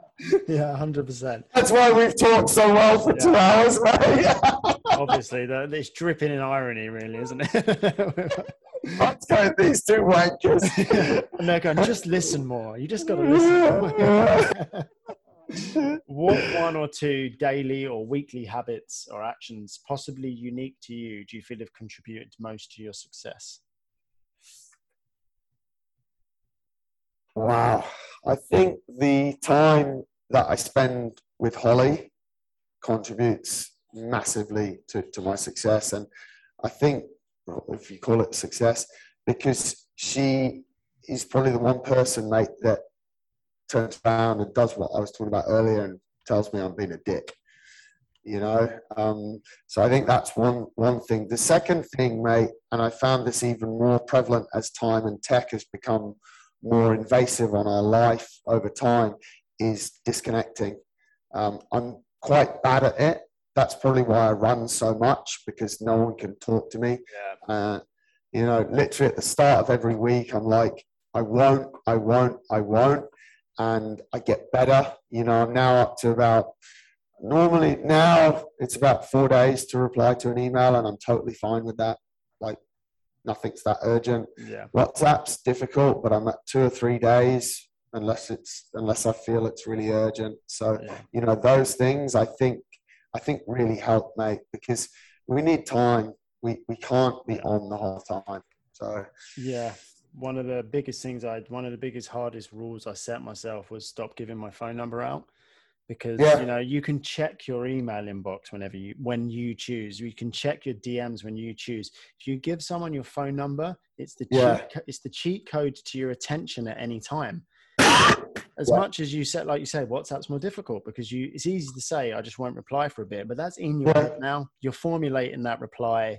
It's got your attention. So like for me, I have to be hard and fast with it. And sometimes people are like, oh, give me your phone number. And I'll just be like, hey, just to be clear, I just don't give my phone number out. You've got my email address. It's just as efficient. It's as simple as that, because you give someone, that's the key to your attention. And you know, when I'm with my daughter, there's a finite amount of people I want voices to be in my head then. You know what I mean? Totally, mate. And I can choose then to go, right, I don't want to check my DMs, I don't want to check my email inbox. But if someone sends you a text like, oh, hey, did you manage to do that thing? You're like, oh, for fuck's sake, that's in there now, isn't it? Totally, mate. Big one. Can you name one item that you've purchased or acquired relatively inexpensively that's given you a huge return on your investment? Whether that's training, personal life, just something someone could go out and buy now that would give them a huge return. To be honest, mate, I was very late to the party on a Kindle, and I got a Kindle about 6 months ago, and it's changed the way I read. I was never that into it. I had Kindle on iPhone for a while. It was crap. And I was like, screw it, I'm going to buy a Kindle. It also keeps me in good stead with Holly, because I like to read 2 or 3 books at once. So I'd have a book on the coffee table, a book in the toilet, and a book by my bed. And she hates mess, so I'm not allowed actually a book anywhere. So yeah, Kindle, it's not super cheap, but it's made a big change in the way that I read things, and I'm massively enjoying it. I've actually been on the fence with the Kindle actually, and I would, you know what, I was on the fence with AirPods for ages, and AirPods would be my answer to this question. Really? So I think you saying that has just pushed me over, where I feel like it is one of those things that will change your. Well, you can connect your AirPods to your Kindle, and if you've also bought the book on Audible, when you can't read or you're not going to read it, you can Audible it. So that's why AirPods were the biggest change for me, is I got into reading again, because like the logistics of having time to read can be difficult. Whereas Audible, like I stick it on, and I have stuff on in the car. I have stuff on when I go on morning walks. Like the amount of book, and like you, I like to have 2 or 3 going at the same time, which I think is totally fine. Funnily enough, I was listening to Naval Ravikant book, and he was saying just that. He was like, have 4 or 5 books going. Because when one disengages you, switch on to the other one. Well, that's the thing, mate. Like, I was reading a book earlier in the year called The Cancer Code to up my knowledge on cancer, and it's heavy, mate. It's really fucking heavy, you know. And the same, I'm the second time reading Jordan Peterson's 12 Rules for Life. I was just going to reference that as the one that I had to switch off a few times and have to get time off of. Yeah, you do, mate. But now I've got to this point of like, right, there's 12 of these fucking rules. I'll just read one, and then I'll just relax for a while, you know, and it's cool. So yeah, I like my Kindle, mate. It's cool. All right, you've convinced me. Yeah, if you've got an Amazon affiliate, send it over and you'll get a kickback for that. Influencing. If you could perform only one exercise or movement for the rest of your life, what would it be and why? And I'll give you running. You can have running. You can run all you like. So like one resistance training movement. I think I would struggle to move away from a burpee, mate. because I can speed it up, slow it down, add bits to it. A little bit of a cheat here, but yeah, I think I've actually never been asked that question. That's a very good one, mate. And most people go, burpee, they're gross. But yeah, I just think, and we have it sometimes with the coaches. They're like, guys, we've got burpees in the program 3 times this week. I'm like, yeah, and they're fucking great. Like, do you know what I mean? So yeah, mate, it's probably, I would love just to say bench, but yeah, no, I'm exactly the same. I guess there's two ways you can approach this question. There's like a spiritual and a physical way. Like, physically, if I had to really think about it, I'd be like, I'll do a full clean and press because I've got a big pull, I've got a full squat, I've got a big overhead press. But spiritually, I'd be like, I'm gonna fucking bench press. So good, obviously. And I love burpee. I think it's one of the greatest movements. I think like the whole anti-burpee movement is hilarious, because when people are like, show me what's functional about a burpee. What's functional about being able to get up off of the ground? Are you insane? And people exactly. It's just what coaches do when they've run out of ideas. Not really. It's the first thing I think of. I don't get to the end and add burpees. I start there. It's not a filler. Exactly totally that. It's as arbitrary as riding a bike or rowing. It's all arbitrary, isn't it? Yeah, really, truly, it is. And I think, like you say, you can speed them up, you can slow them down, you get any sort of effect out of it with a full body movement that moves all of your joints for a huge range of motion. Beautiful. Be better. Yeah, like I say, absolutely. Exactly. Dude, where can people find you online? Easiest thing is my Instagram, MJD_Smith. And as I say on every show I do, if you message me, I will message you back. It might take a day. Normally I get to my Instagram within 24 hours because I appreciate any message. Ask me stuff. I'm there to help. And if I've got a solution, I'll send it over to you. And if I can't, I'll tell you I have no clue. Good. Well, dude, I really appreciate your time today. It's been a very thought-provoking set of conversations, I would say. I think this was cool, mate. It's been a good week for it, actually, because we had someone come in and chat to us on Monday, and it was supposed to be an hour slot, and it went for 3 hours. And as I said before we started recording, and you said we can go for as long as you want. I was like, we're in for a good one here. Yeah. So I really appreciate it, mate. Thank you so much for the questions, because to talk about this stuff helps me a lot, and it's therapy and it's growth for me. So I appreciate you talking to me. I really do. I saw a meme the other day that said, if you ever want to get men to open up about their feelings, put a microphone in front of them and tell them it's a podcast. That's so fucking true. And it's so true, mate. And I don't see any harm in it. I'm like, cool. No, I know, but it's weird though, isn't it, mate? Because if I said, AD, I just want to give you a call for like 2 hours and have a real deep conversation, you'd be like, bro, are you okay? Yeah. You know what I mean? You'd be like, fuck, I'm going to come round and check that you're all right, mate. But it is weird, mate. And it's not, I remember when I first did like podcasts or was on the radio, you sort of get this real feeling that, people are listening and I have to say the right things. But it's got to a stage now where they're just bringing out, this is what I do my podcast. It just brings out really cool conversations. And mate, it's been an absolute pleasure. So thank you so much. Likewise, dude. I massively appreciate it. And hopefully we get to do it again in some capacity sometime. Yeah, you need to come over to Dubai. Oh, mate. Do you know when you put up you were looking for coaches, right? Well, I'm at about 12% body fat at the moment, so I'd be fucked. But I'd soon trim up in the heat, I'm sure. But I was like, dude, it's I'm actually looking at. I've got your your blurb open here from your website, and there's obviously a picture. I can see the gaff. I can see Dubai. Oh, mate. It's all right, mate. It's not a bad spot. It's on my list. We'll make that happen, dude. Awesome, mate. Thank you so much. Cheers, buddy. Thank you. Bye-bye. And there we have it. Thank you for listening in. Guys, if you enjoyed today's episode, It would be greatly appreciated if you could drop us a review on your podcast app of choice. Any feedback you've got, please send it over via social media, and don't hesitate to tell us what you would like to hear more of. I'm AT. This has been the Bulldog Gear podcast. Thanks for tuning in, guys.